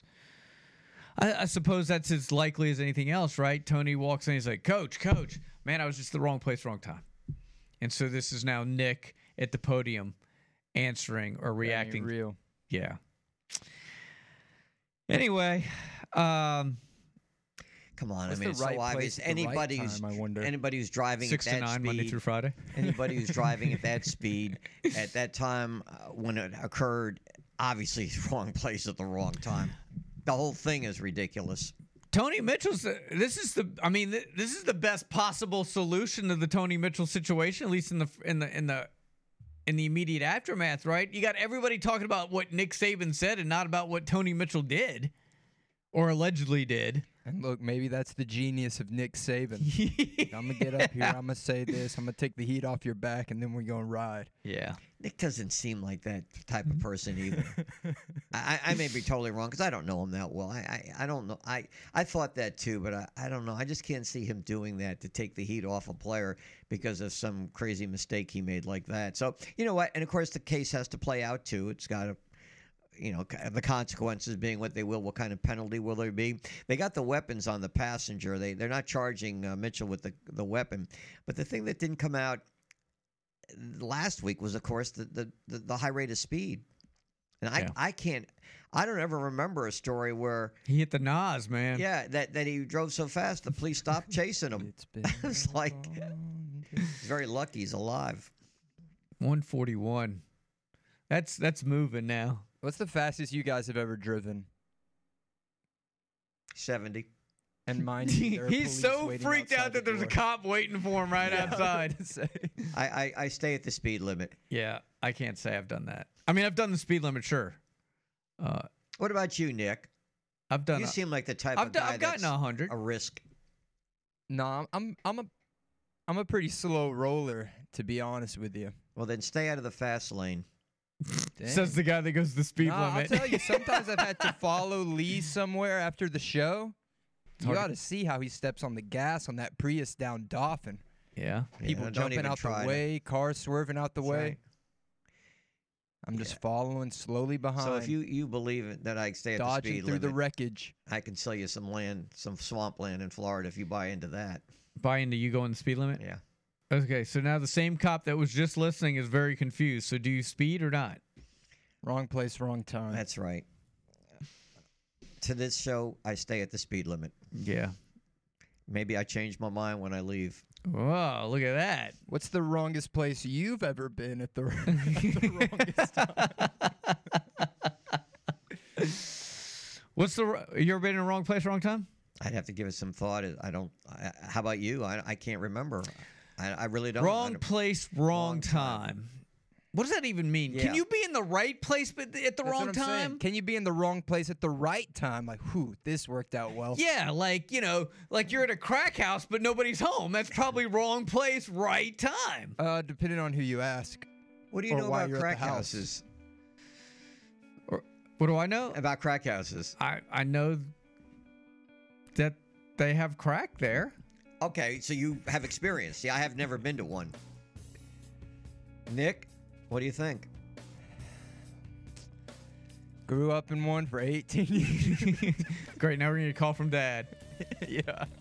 You're not supposed to say Dad, that. I'm home. Yeah. So I've never knowingly stepped inside of a crack house. I mean, you never know what they're hiding in the back. In the cushions. Any house could be a crack house. That's a good with, point. Some extra attention. Seriously. All right. In hour number 3, we examine, by the way, can you be in the wrong place at the right time, or can you be at the right place at the wrong time? Why is it always got to be a double negative with that phrase? Stay with us.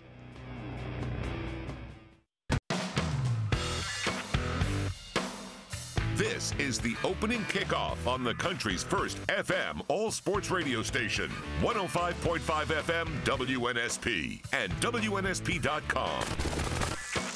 The latest sports, news, traffic, weather, and timely guests with Mark Heim and Lee Shermanian. The opening kickoff. Here are Mark and Lee. All right, 8:04, hour number 3. We've gotten into some very animated debates and some very profound debates. We'll continue to do so throughout the course of our final hour here on WNSP. Let's talk some NFL football with our good friend from NFL.com, Eric Edholm. Eric, welcome to the show this morning. Good morning.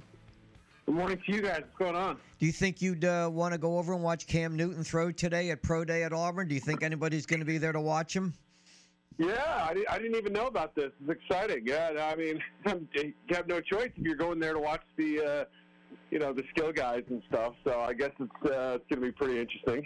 But out of curiosity, do you think there's any hope? I mean, he claims he's not, he's one of the better 32 quarterbacks, but how many teams need quarterbacks that would be willing to take a chance on a guy who didn't even play last year?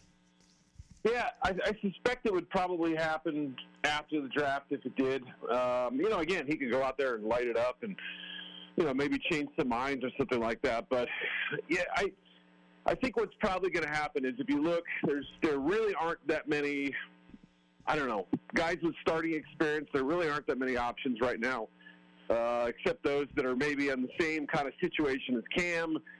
Maybe they've been removed from the league. They didn't play last year. They played only a small portion of the year. There's a lot of factors there. So I think if you go into the draft thinking we need another quarterback, that's on our mind. But the draft doesn't quite fall right, and Cam goes out there and performs well. Especially if you have or need, I suppose, a little bit more of an athletic option. That could be the situation. May 1st, after the draft, all of a sudden you say, you know what, we could use one more. I just don't know how many teams fit into that category right now or how many will be there after the draft is over. It's actually a pretty smart move by Cam, right? He gets a little social media buzz going. He knows people are going to be there, right? If he does his own personal workout, there's always a chance that no one shows up. But there's a side of me, Eric, that finds it a little cringe that a 33-year-old man's going back to college. Well, it's certainly an interesting approach. I don't mind when a guy's a self-promoter, when somebody's trying their best to extend their career. I don't see it as sad or pathetic or desperate or any of that stuff. I mean, I think, with Cam, he's in a unique situation. He's had an unusual career. He had a super high, really kind of seemed to bottom out in 2020 with the Patriots. Just wasn't meant to be there. He was intriguing. I thought, this could work. Maybe I could see it with a power run game. But, there are enough guys around. I mean, I would say Vegas is an interesting one. I mean, obviously, Jimmy Garoppolo is not, the kind of guy who's made it through a season healthy in a long time. I suspect the Raiders are actually going to draft someone. I think Chase Garbers might be the only quarterback either under contract or who was on the roster at some point. I'm not sure what his status is, but basically that's a kind of a team that could make some sense. He worked with Josh McDaniels before. McDaniels and Belichick always had pretty good things to say about him, even during that rough season. That's one that pops out immediately. Even if they draft someone, they could be in the market just knowing that Jimmy's health has been an issue. But, yeah, I don't worry about, the optics of somebody who's, looking like they're kind of throwing a Hail Mary, so to speak, just to stay in the league. Because why not, right? Once it's over, it's over. And you might as well give it that last shot, I guess. Eric Edholm with his thoughts on the NFL for WNSP's opening kickoff. So let me ask you this. So all kinds of reports. I don't know what to believe about the Rodgers going to the Jets. They're supposedly at an impasse and trying to negotiate a trade. Supposedly the NFL draft is the deadline set. My question is, what if they can't agree on compensation? What happens to Rodgers then? Great question. Then you have to look at the Packers and ask them how long are they willing to kind of drag this out. Obviously, we've seen, in fact, Newton, who I think signed in early with the Patriots in the pandemic season. Baker Mayfield, who was traded to the Panthers, and after July 4th, I mean, that's pretty unheard of. for a prospective starting quarterback to be traded that late, only weeks before training camp, a little bit unusual. Would the Jets be willing to make a deal after that point? I know everybody says there's a deadline, but what happens if the deadline passes? They can certainly change their mind, right, if they don't have a starting quarterback. And I just think that it's the question of how long are these two teams willing to play check and kind of drag this thing out, knowing that, they're in this weird arranged marriage, but they kind of need each other in the end. I think both sides should kind of realize, like, Packers have to see, look, I don't think there are too many other teams who are just begging to jump into this circus and be a part of it and, start negotiating and stuff. We haven't heard reports of teams realistically making overtures, at least not recently. The Raiders had been mentioned at one point, the Devontae connection there, but and now on the Jets side, they have to ask themselves, how long can we pretend we're okay at that position if we don't get him? It feels like it's damned if they do, damned if they don't for both sides, obviously. But there's a little bit more hope, obviously, with the Packers, given that Jordan Love's been there for a few years, and he started games, and I think they're now fully ready to move on. And that may be the impetus to get something done. The Packers may end up lowering their demands or willing to take on more salary, for instance, if they feel like it's going to derail the progress of their first-round pick, who's, barely sniffed the field to this point.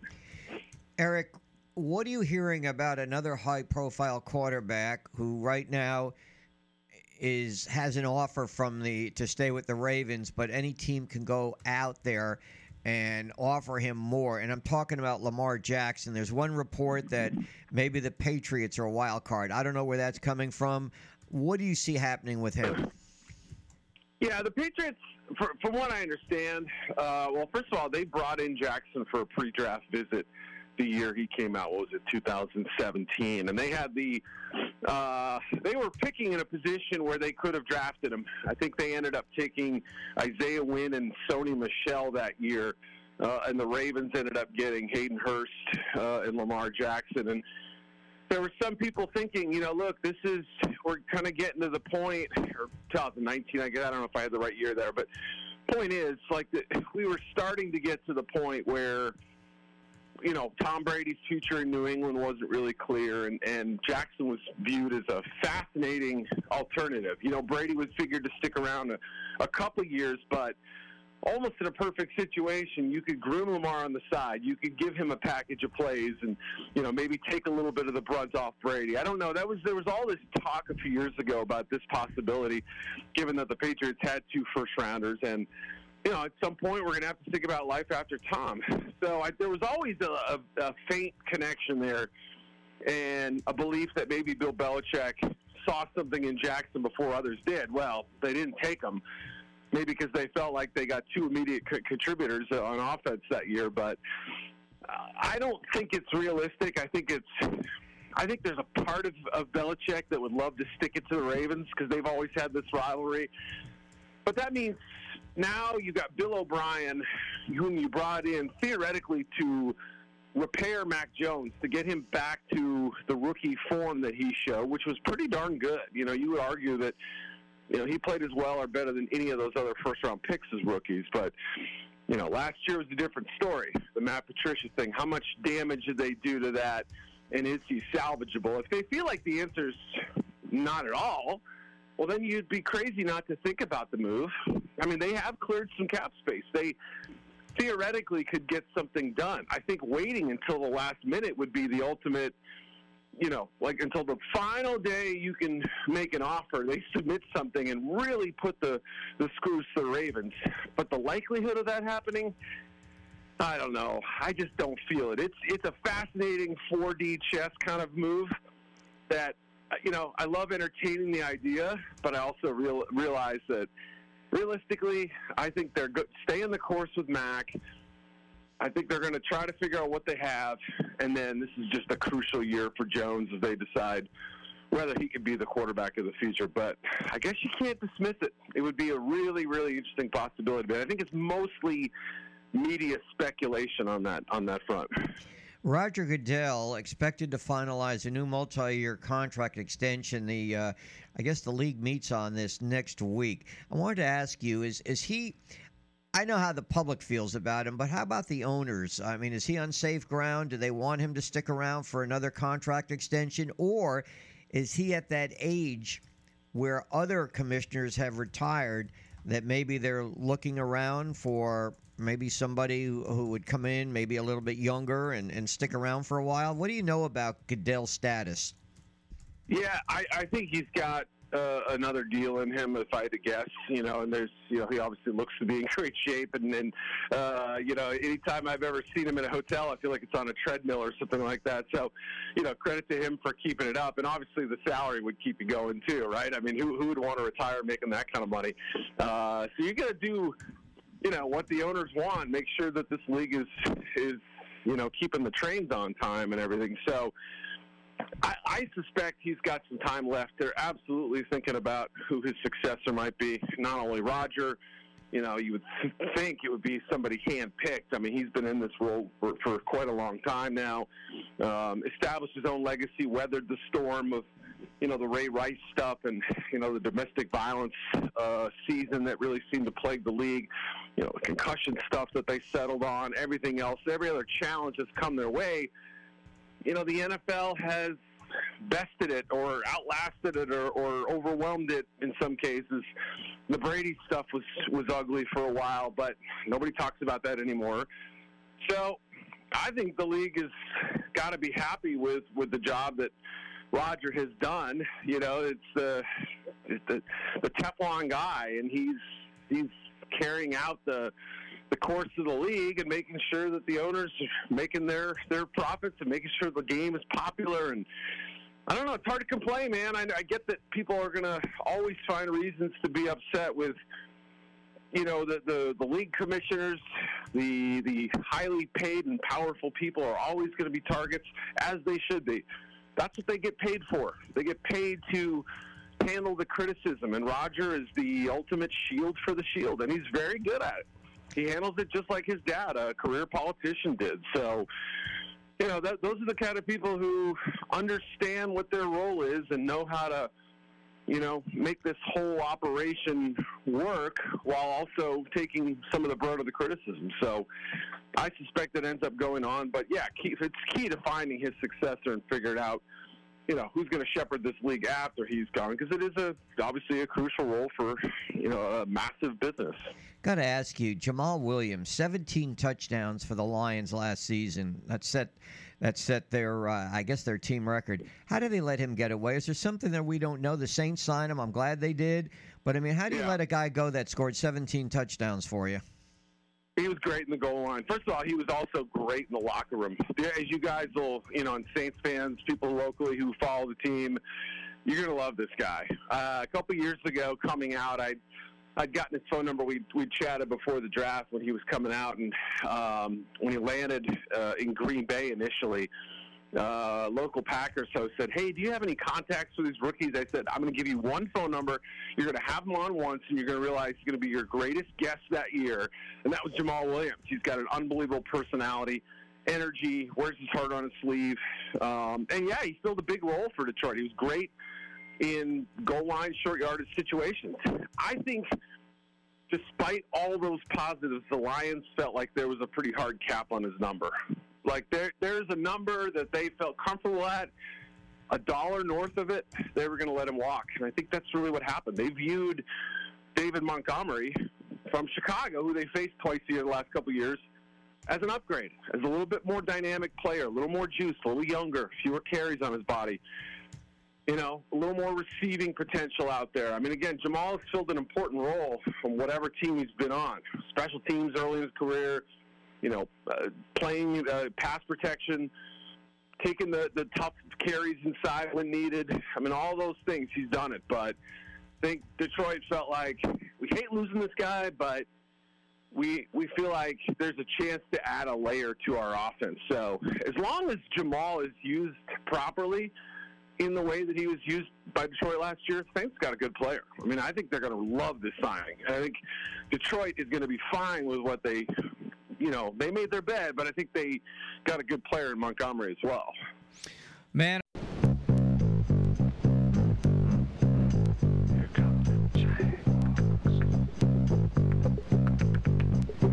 Look at them Jaguars, look at them Jaguars, love the way they play that game. Look at them Jaguars, scoring them home runs, the Sunbelt's gonna be their fame. South Alabama. All right. Nothing gets the pulse pumping quite like that little jingle. What do you got for us, Lee Shervanian? First of all, I want to mention that the Jags trying to snap a 6-game losing streak. They're playing Auburn tonight at the Riverwalk in Montgomery. Okay. So it's a 1-game series, Auburn and South Alabama. Now, Louisiana is coming to town. It's one of the best baseball rivalries here in Mobile. I'm going to give away 4 tickets, and this is the deal. It's your choice. You can either give them Friday, the 4, or Saturday or Sunday. So if you get the right answer, tell Nick which day you want. Either Friday, Saturday, or Sunday. These are choices. All right? You get to make choices today. 4 South Alabama Jags in the great history of Jag baseball have been voted Major League Baseball All-Stars a total of 8 times when you combine the 4. But one player has been named 5 times. Who is that player in the history of the Jags? What former South Alabama player was voted a Major League All-Star 5 times in his career? This is for 4 tickets for either, not for all 3, but for either Friday, Saturday, or Sunday. Were you taking a shot at Saban there? No, not at all. I wasn't even thinking about him. No, I'm strictly on baseball now. Oh, so you're on so that's the Nick Saban defense right there. Exactly, yeah. See how that works, people? I'm not even thinking about Nick Saban. There you go. He doesn't he did to Nick Saban what Nick Saban just did to Nate Oats. How about that? Boy, to be grouped in that's pretty good stuff to be grouped with both of them. All right, so can you be in the right place at the wrong time, or better yet, the wrong place at the right time? We came up with some, or at least Nick and I were talking. You could be at the wrong place, say an underage drinking party, but you could have left before it got busted. Therefore, wrong place, right time. See, you guys have more experience with stuff like that. That was never my. I never had that happen. So, but you guys, you've been around a lot more. You're more socially inclined to go out and whoop it up. So, I could understand. What if you go to as Nick pointed out, he's on the phone right now. Yeah. You go to the doctor for a doctor's appointment, but you show up at the wrong time. Right place, wrong time. Why would you do that? Just a mistake. Okay. Like wrong day, or just get there late, or both, either. You know what? I'm going to tell you something. It wouldn't matter anyway, because usually you have to wait about 30 to 40 minutes anyway when you get there. So what difference does it make? So have you ever gone to the doctor's office and not waited? No. Okay. Thank you. Have you? No. You've always waited. One time I went. I didn't think you'd go down this path, Shervanian, but okay. I once waited 90 minutes. 90. At a doctor's office, waiting to get. And there was a big apology afterwards. Huge apology. But anybody we know? No, because I don't even remember the doctor's name. Okay. This was many years ago. Time. See, there you go. You got a winner over there? Yeah, Marty is our winner. Nice job, Marty. All right. Marty also. Wait a minute. Doing a little comment. He said, Nick, you really make this whole morning show. Oh, really? I said, wow, thanks, man. Do you want to say that on air? Well, didn't we win last year, Lanyap, and you weren't part of it? Wait, what happened? Which day does he want? Just give me the details. Which day, so I give you the tickets. Which day? Friday, Saturday, or Sunday? You want me to tell you now? Yeah, tell me now. I don't know. What if Marty's got some people that are looking for him, and they find out what day he's going to the game? So he could be at the right place, wrong time. Exactly. Oh. And but no, if you guys want to go see Marty at the game, he'll be going on Sunday. Ooh, cat's out the bag now. Sunday, huh? Okay. Sunday Sorry, tickets. witness protection. But is his name really Marty? Right. Right place, right time, wrong name. It's probably short for something, right? Yeah. Bartholomew. Martin or Martha, maybe. Martha. Trey Wallace is next.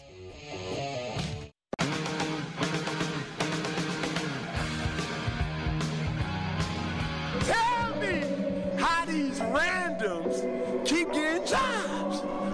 worry about it. I'm going to say, I can't wait to say it. I love it. 8:32. Can you explain that one to me? Nick will right there. Look. Come on, guys. That was Cam Newton's announcement video that he's going to be throwing at the Auburn Pro Day. I mean, it was cringe. It was cringe. It was definitely cringe. Very corny. Yeah. I wasn't a huge fan of that. But whatever. I'm glad you played it because it's a talking point for sure, Nick. So thank you. You're welcome. You're so good. Where would You're we so be good without at your job. Where would we be without him? We would be rudderless.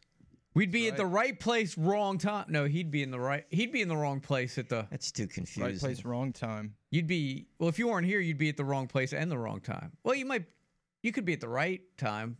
No, it'd be the wrong time. I'm glad we straightened that out. Do we get some normalcy back? Yes. Trey Wallace, let's get back on the track. The track's so much fun. Trey Wallace, a former WNSP person who has gone on to, do very well for him with Outkick, covering these NCAA basketball tournaments. Trey, welcome to the show. Good morning. How are you today? Good morning, gentlemen. I'm glad Mark got that one back on track. Yes. Yeah, that's what we deal with every day. He drives the train, either on or off the track. Trey, you covered Kentucky. What are they saying in Lexington now after Kentucky once again failed to get to the Sweet 16 or even to the Final Four? Are they pretty upset with him, Calipari? Yeah, I think that, it was almost a whole season of build-up of frustration with Kentucky. Some games they're good, some games they're not. Everything can't run through Oscar Tshiebwe. Calipari with some of his comments, it was just building up, and for them not to get past the first weekend again. I mean, this Kentucky basketball program is there's a lot of people upset, and I'm not just talking about fans. I'm talking about administrators that you put in all this type of money towards basketball, and look, one championship with all that talent that Calipari's had during his time in Lexington. It's just it's not the best situation in the world, and when you got 11,000 probably big Blue Nation fans that are traveling over to Greensboro, and they dip out, and look, it's crazy to think Kentucky hasn't gotten that far in the tournament in recent years. And I think, look, when they came out and they went on a 13-2 run to start the second half, I'm like, okay, all right, Kentucky is probably going to win this basketball game. And turns out, no, they couldn't stop Deontay Johnson, and just went back and forth. And now you've got fans that are very agitated. Let's not forget, a month and a half ago, there were fans holding up signs inside Rupp Arena for Calipari to take the darn Texas job. So it's been rough, and I don't know where they go from here. I think if Calipari's going to return, but man, they got to start producing results in March, and I just don't know how much longer Calipari's going to hang around and deal with it. Trey, and also Kentucky, the state, being a basketball state. Look what happened with Louisville this year, an unbelievably bad year.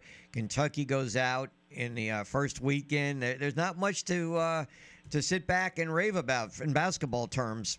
No, there's not. No, there's not. And it's just, it's one of the things where Kentucky carries the state, and you got Louisville that, couldn't buy a win this year. So, I mean, it's just, it's been very weird in Calipari's comments and the way that, he just kind of shrugs it off, kind of after the game. I mean, that definitely gets underneath the skin of Kentucky fans. And, look, when you waste that much talent, with Toppin, and you got Oscar. Wheeler was hurt, and you can't put it on Wheeler. But I'm just saying, that team and the players that they have produced to go to the NBA, for them not to have more titles or even more SEC titles in the last 5-6 years, it's pretty mind blowing, gentlemen. All right, Trey, one of the topics really the only topic we've been discussing today is Nick Saban's comments that he made yesterday after the first day of spring practice opened. His comments about Tony Mitchell and the comments he made about you can't be the whole wrong place, wrong time comment. A lot of people thinking it was a directed at Nate Oats and the basketball program. As an outside perspective, how did you take in that comment? I took it as Nick Saban being Nick Saban, but you can't tell me that he hasn't heard of what's been going on and the comments that were made by Nate Oats. And it's one of those things where, like, you want to believe that it's a coincidence that he said this. Like, you really do. Like, deep down inside. Like, you want to believe he's not taking a shot at the Alabama basketball program. But I will say this. The Alabama basketball public relations department, you can put it on the whole. I put it on the whole Alabama public relations department.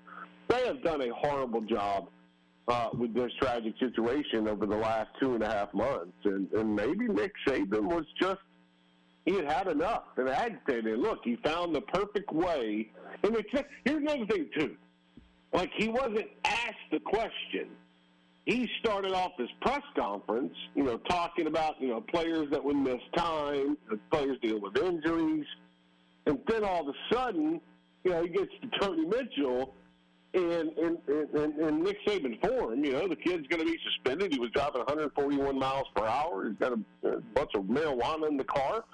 But he throws out there that wrong place, wrong time. And I'm like, okay, all right, this is intriguing. I think knowing him in the way that he runs that program, and I'm not just talking about the football program either, I could see that being like a little subtle jab at Nate Oats. But it couldn't come at the worst time as Alabama prepares to head to Louisville tomorrow for a Sweet 16. So I don't know. I mean, what did you guys think? Because I kind of thought, I kind of was back and forth. It took me, I had to listen to it a couple times.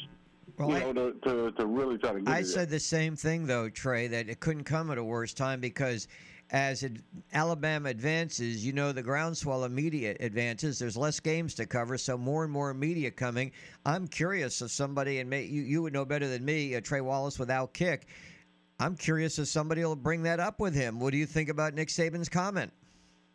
I think that when I get to Louisville tomorrow, and then they're going to have press conferences on Thursday, I can promise you that question is going to be brought up. So, and Nate Oats will try to laugh it off, and it'll be a weird situation in the press conference room. But I wrote an article. I mean to cut you off, Mark, but I wrote an article that's coming out today. A lot of Alabama fans get really agitated with all these reporters and whatnot asking questions, but you have to realize too, a lot of these reporters, these are like the first time that they've been able to be around the Alabama basketball program and ask these questions. So I expect, some more this round in Louisville, and I definitely expect them to ask them about the comments by Nick Saban. So here's the only issue I have with it being a shot at Oats. It's like, right. The problem is it's such a serious topic, right? We're talking about a guy that was doing a $140, drugs, gun, right? And then the whole NATO, there was a death in the whole basketball story narrative. Like, it just doesn't, it would seem out of character for Nick Saban the first day of spring, regardless of the circumstance, to take a shot at a guy that he obviously respects. He goes to basketball games. So, but then add on to that the seriousness of what they are talking about. It just seems like it would be out of character. If it were off season, they were talking about pickup basketball or their golf games, it seems like it would make more sense. The other scenario that we were kind of playing back that maybe makes more sense, Trey, to your point about the Alabama PR being a nightmare, they may have gone to him and say, all right, do not say anything about him being in the wrong place at the wrong time.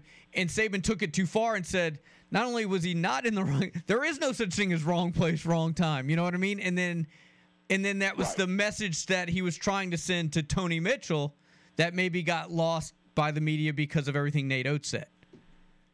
I mean, I agree with you. I mean, I've heard this before from Nick Saban. Like, this is not anything new. There have been times in the past, but I will say that, like, I imagine Tony Mitchell's excuse was that he was in the car and he wasn't somewhere he should have been, and, you know, Coach, I'm sorry, it was just wrong place, wrong time.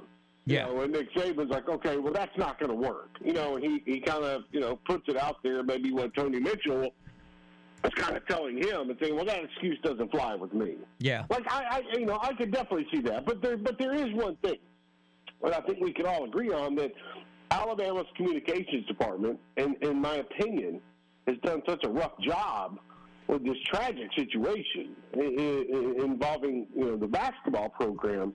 I could see, you know, Nick Saban behind the scenes being very agitated and voicing his displeasure, and then that happened yesterday, and maybe he didn't mean for that to come out the way that it did, in a sense, or here's the big thing, we just got to separate football from basketball. You know, this is Nick Saban opening up his football spring practice, and basketball's doing their thing, and, you know, maybe they don't, you know, they're not hanging out, you know, and talking about things. I don't think Nick Saban was over in Birmingham this past weekend, you know, watching the NCAA tournament go on. So, you know, in my opinion, it was Nick Saban just being Saban and not really taking a shot at Nate Oats. But would it surprise me that he was trying to send a message to the public relations department? Trust me, that was thought of a lot last night.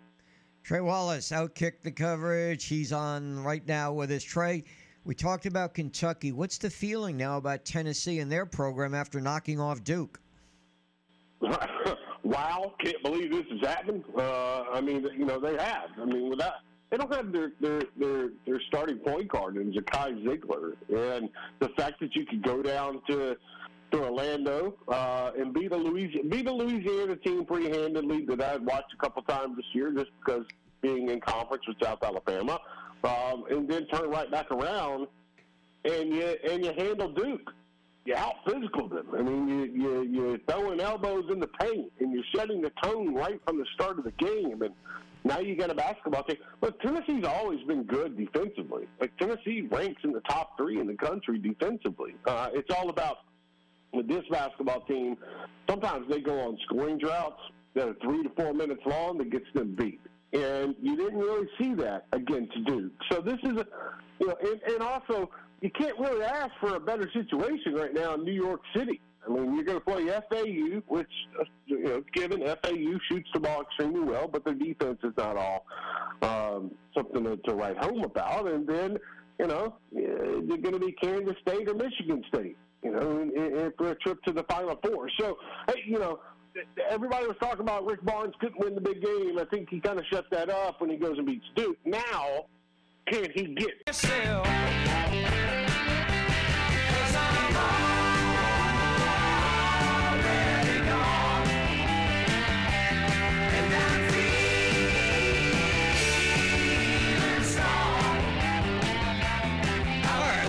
Segment of the day. It's the opening kickoff. Mark and Lee, thanks for hanging with us here on the sports station. Before we get to the hot tub story, just want to remind everybody this segment brought to you by Dixie Supply, your metal roofing headquarters in the greater Mobile area. All right, so we know that Lee loves him a good hot tub. All right, things went south the other day in Colorado. You're not going to be in Colorado anytime soon, huh? No. Okay. A man and his wife were in a in-ground hot tub in a wooded subdivision over there Saturday night. Something grabbed his head. Apparently it was nighttime, so they were in the hot tub doing whatever married couples do in hot tubs on Saturday night in Colorado. According to reports, he felt something grab his head. He screamed. This was above the water or under the water? No, he screamed above water. Okay. A mountain lion took a swipe at him. Lee looks very uncomfortable right now. So the couple started splashing water, and the wife had a flashlight and flashed it in his face. It retreated to the top of a hill.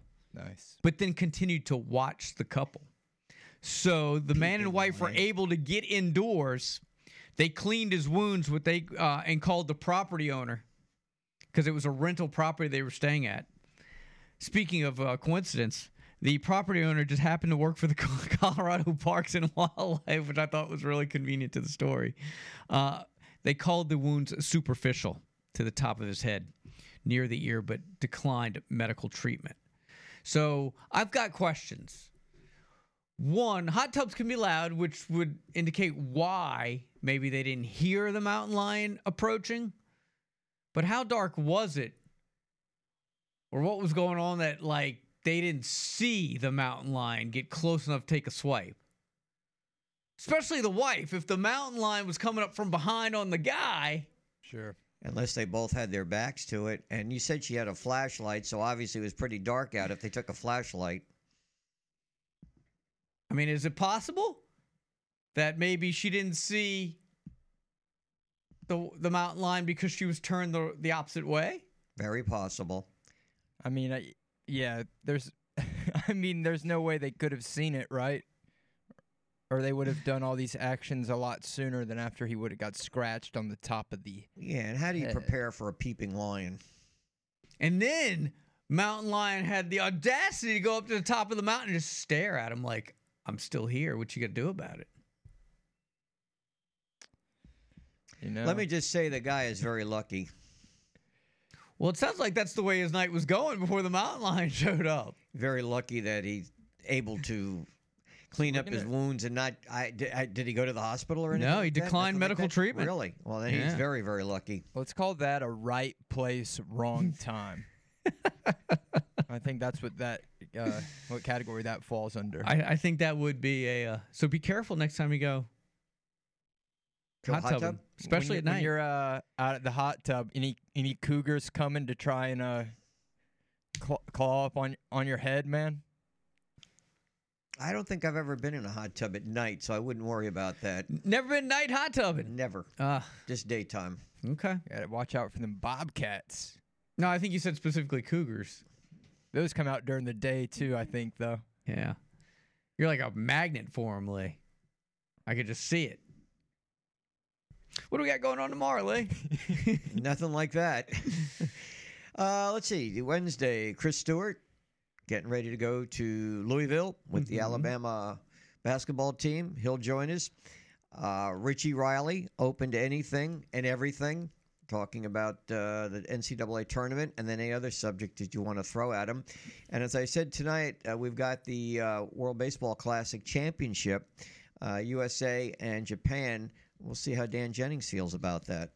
And how those guys covering Japanese play-by-play, how they react to tonight's game when we take them down. So, USA, are we going to have the USA version or the Japanese version tomorrow? I think we're going Japanese version. Japanese? I think we're going Japanese, especially when we win. Especially when we win. We'll also follow up, not so much on audio, but we'll tell you how the Cam Newton Pro Day went and also the Jags baseball game against Auburn. Okay. So it sounds like we got a lot going on. I like it. We never have a quiet day, do we? We always have stuff coming out. We always there's always a couple of newsworthy topics that we kind of roll over into other type of debates. I'm going to say this: as long as Nick Saban is up in Tuscaloosa, that's always a magnet for news.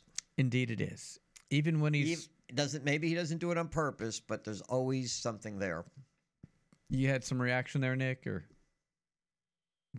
just a caller calling in saying that he really likes what you do and add to the show. Hey, you said it, not me. Yeah. So I'll let those be the comments. Okay. Did he have a problem with the Cougars? I mean, the Bobcats or whatever it was? No, he actually said that he appreciates the back-to-back final segments of going from Larsa Pippen yesterday to now the Cougars and the hot tub. We need to bring these up sooner so that they could be storylines throughout our show is the problem. You think the 6 o'clock crowd would want to hear it? Larsa Pippen and Cougars in the hot tub? Yeah, I'd say so. I don't know. I don't know if that's maybe more of an 850 crowd. It might be, but stories like that might be one and the same. Larsa Pippen and Cougars in the hot tub. So you're saying wrong segment, right time. I don't think there is a wrong segment. I think it's a right time, right place, right time, 6 to 9 a.m. I don't think what people at different times, I think they all want the same thing. They want entertaining content. If it's sports related, that's a bonus. What do you think about that? What do you think, Lee? Would people rather sports content or be entertained if you could have one or the other? Probably both. Let me rephrase. If you could have one or the other, would it be? I don't know if you can just say one or the other. Some people consider sports entertainment, and people would listen to this show because they want to pick up on sports. Why are you interrupting if you ask me? Because you're not answering the question. You must have been terrible at true and false questions. But great at Jeopardy. Oh, listen to this now. Now we have people telling me how I did back in school on true and false. Sports is entertainment. True or false? Sports is entertainment. True or false? There's a combination of both. True or false? You were good at true or false test. I would say you can't just answer. Oh, there it is. True. I would say true. Very true. Done. All right, we're out of here for another edition. Go back and check my records. See how I did back in college and high school. I think you missed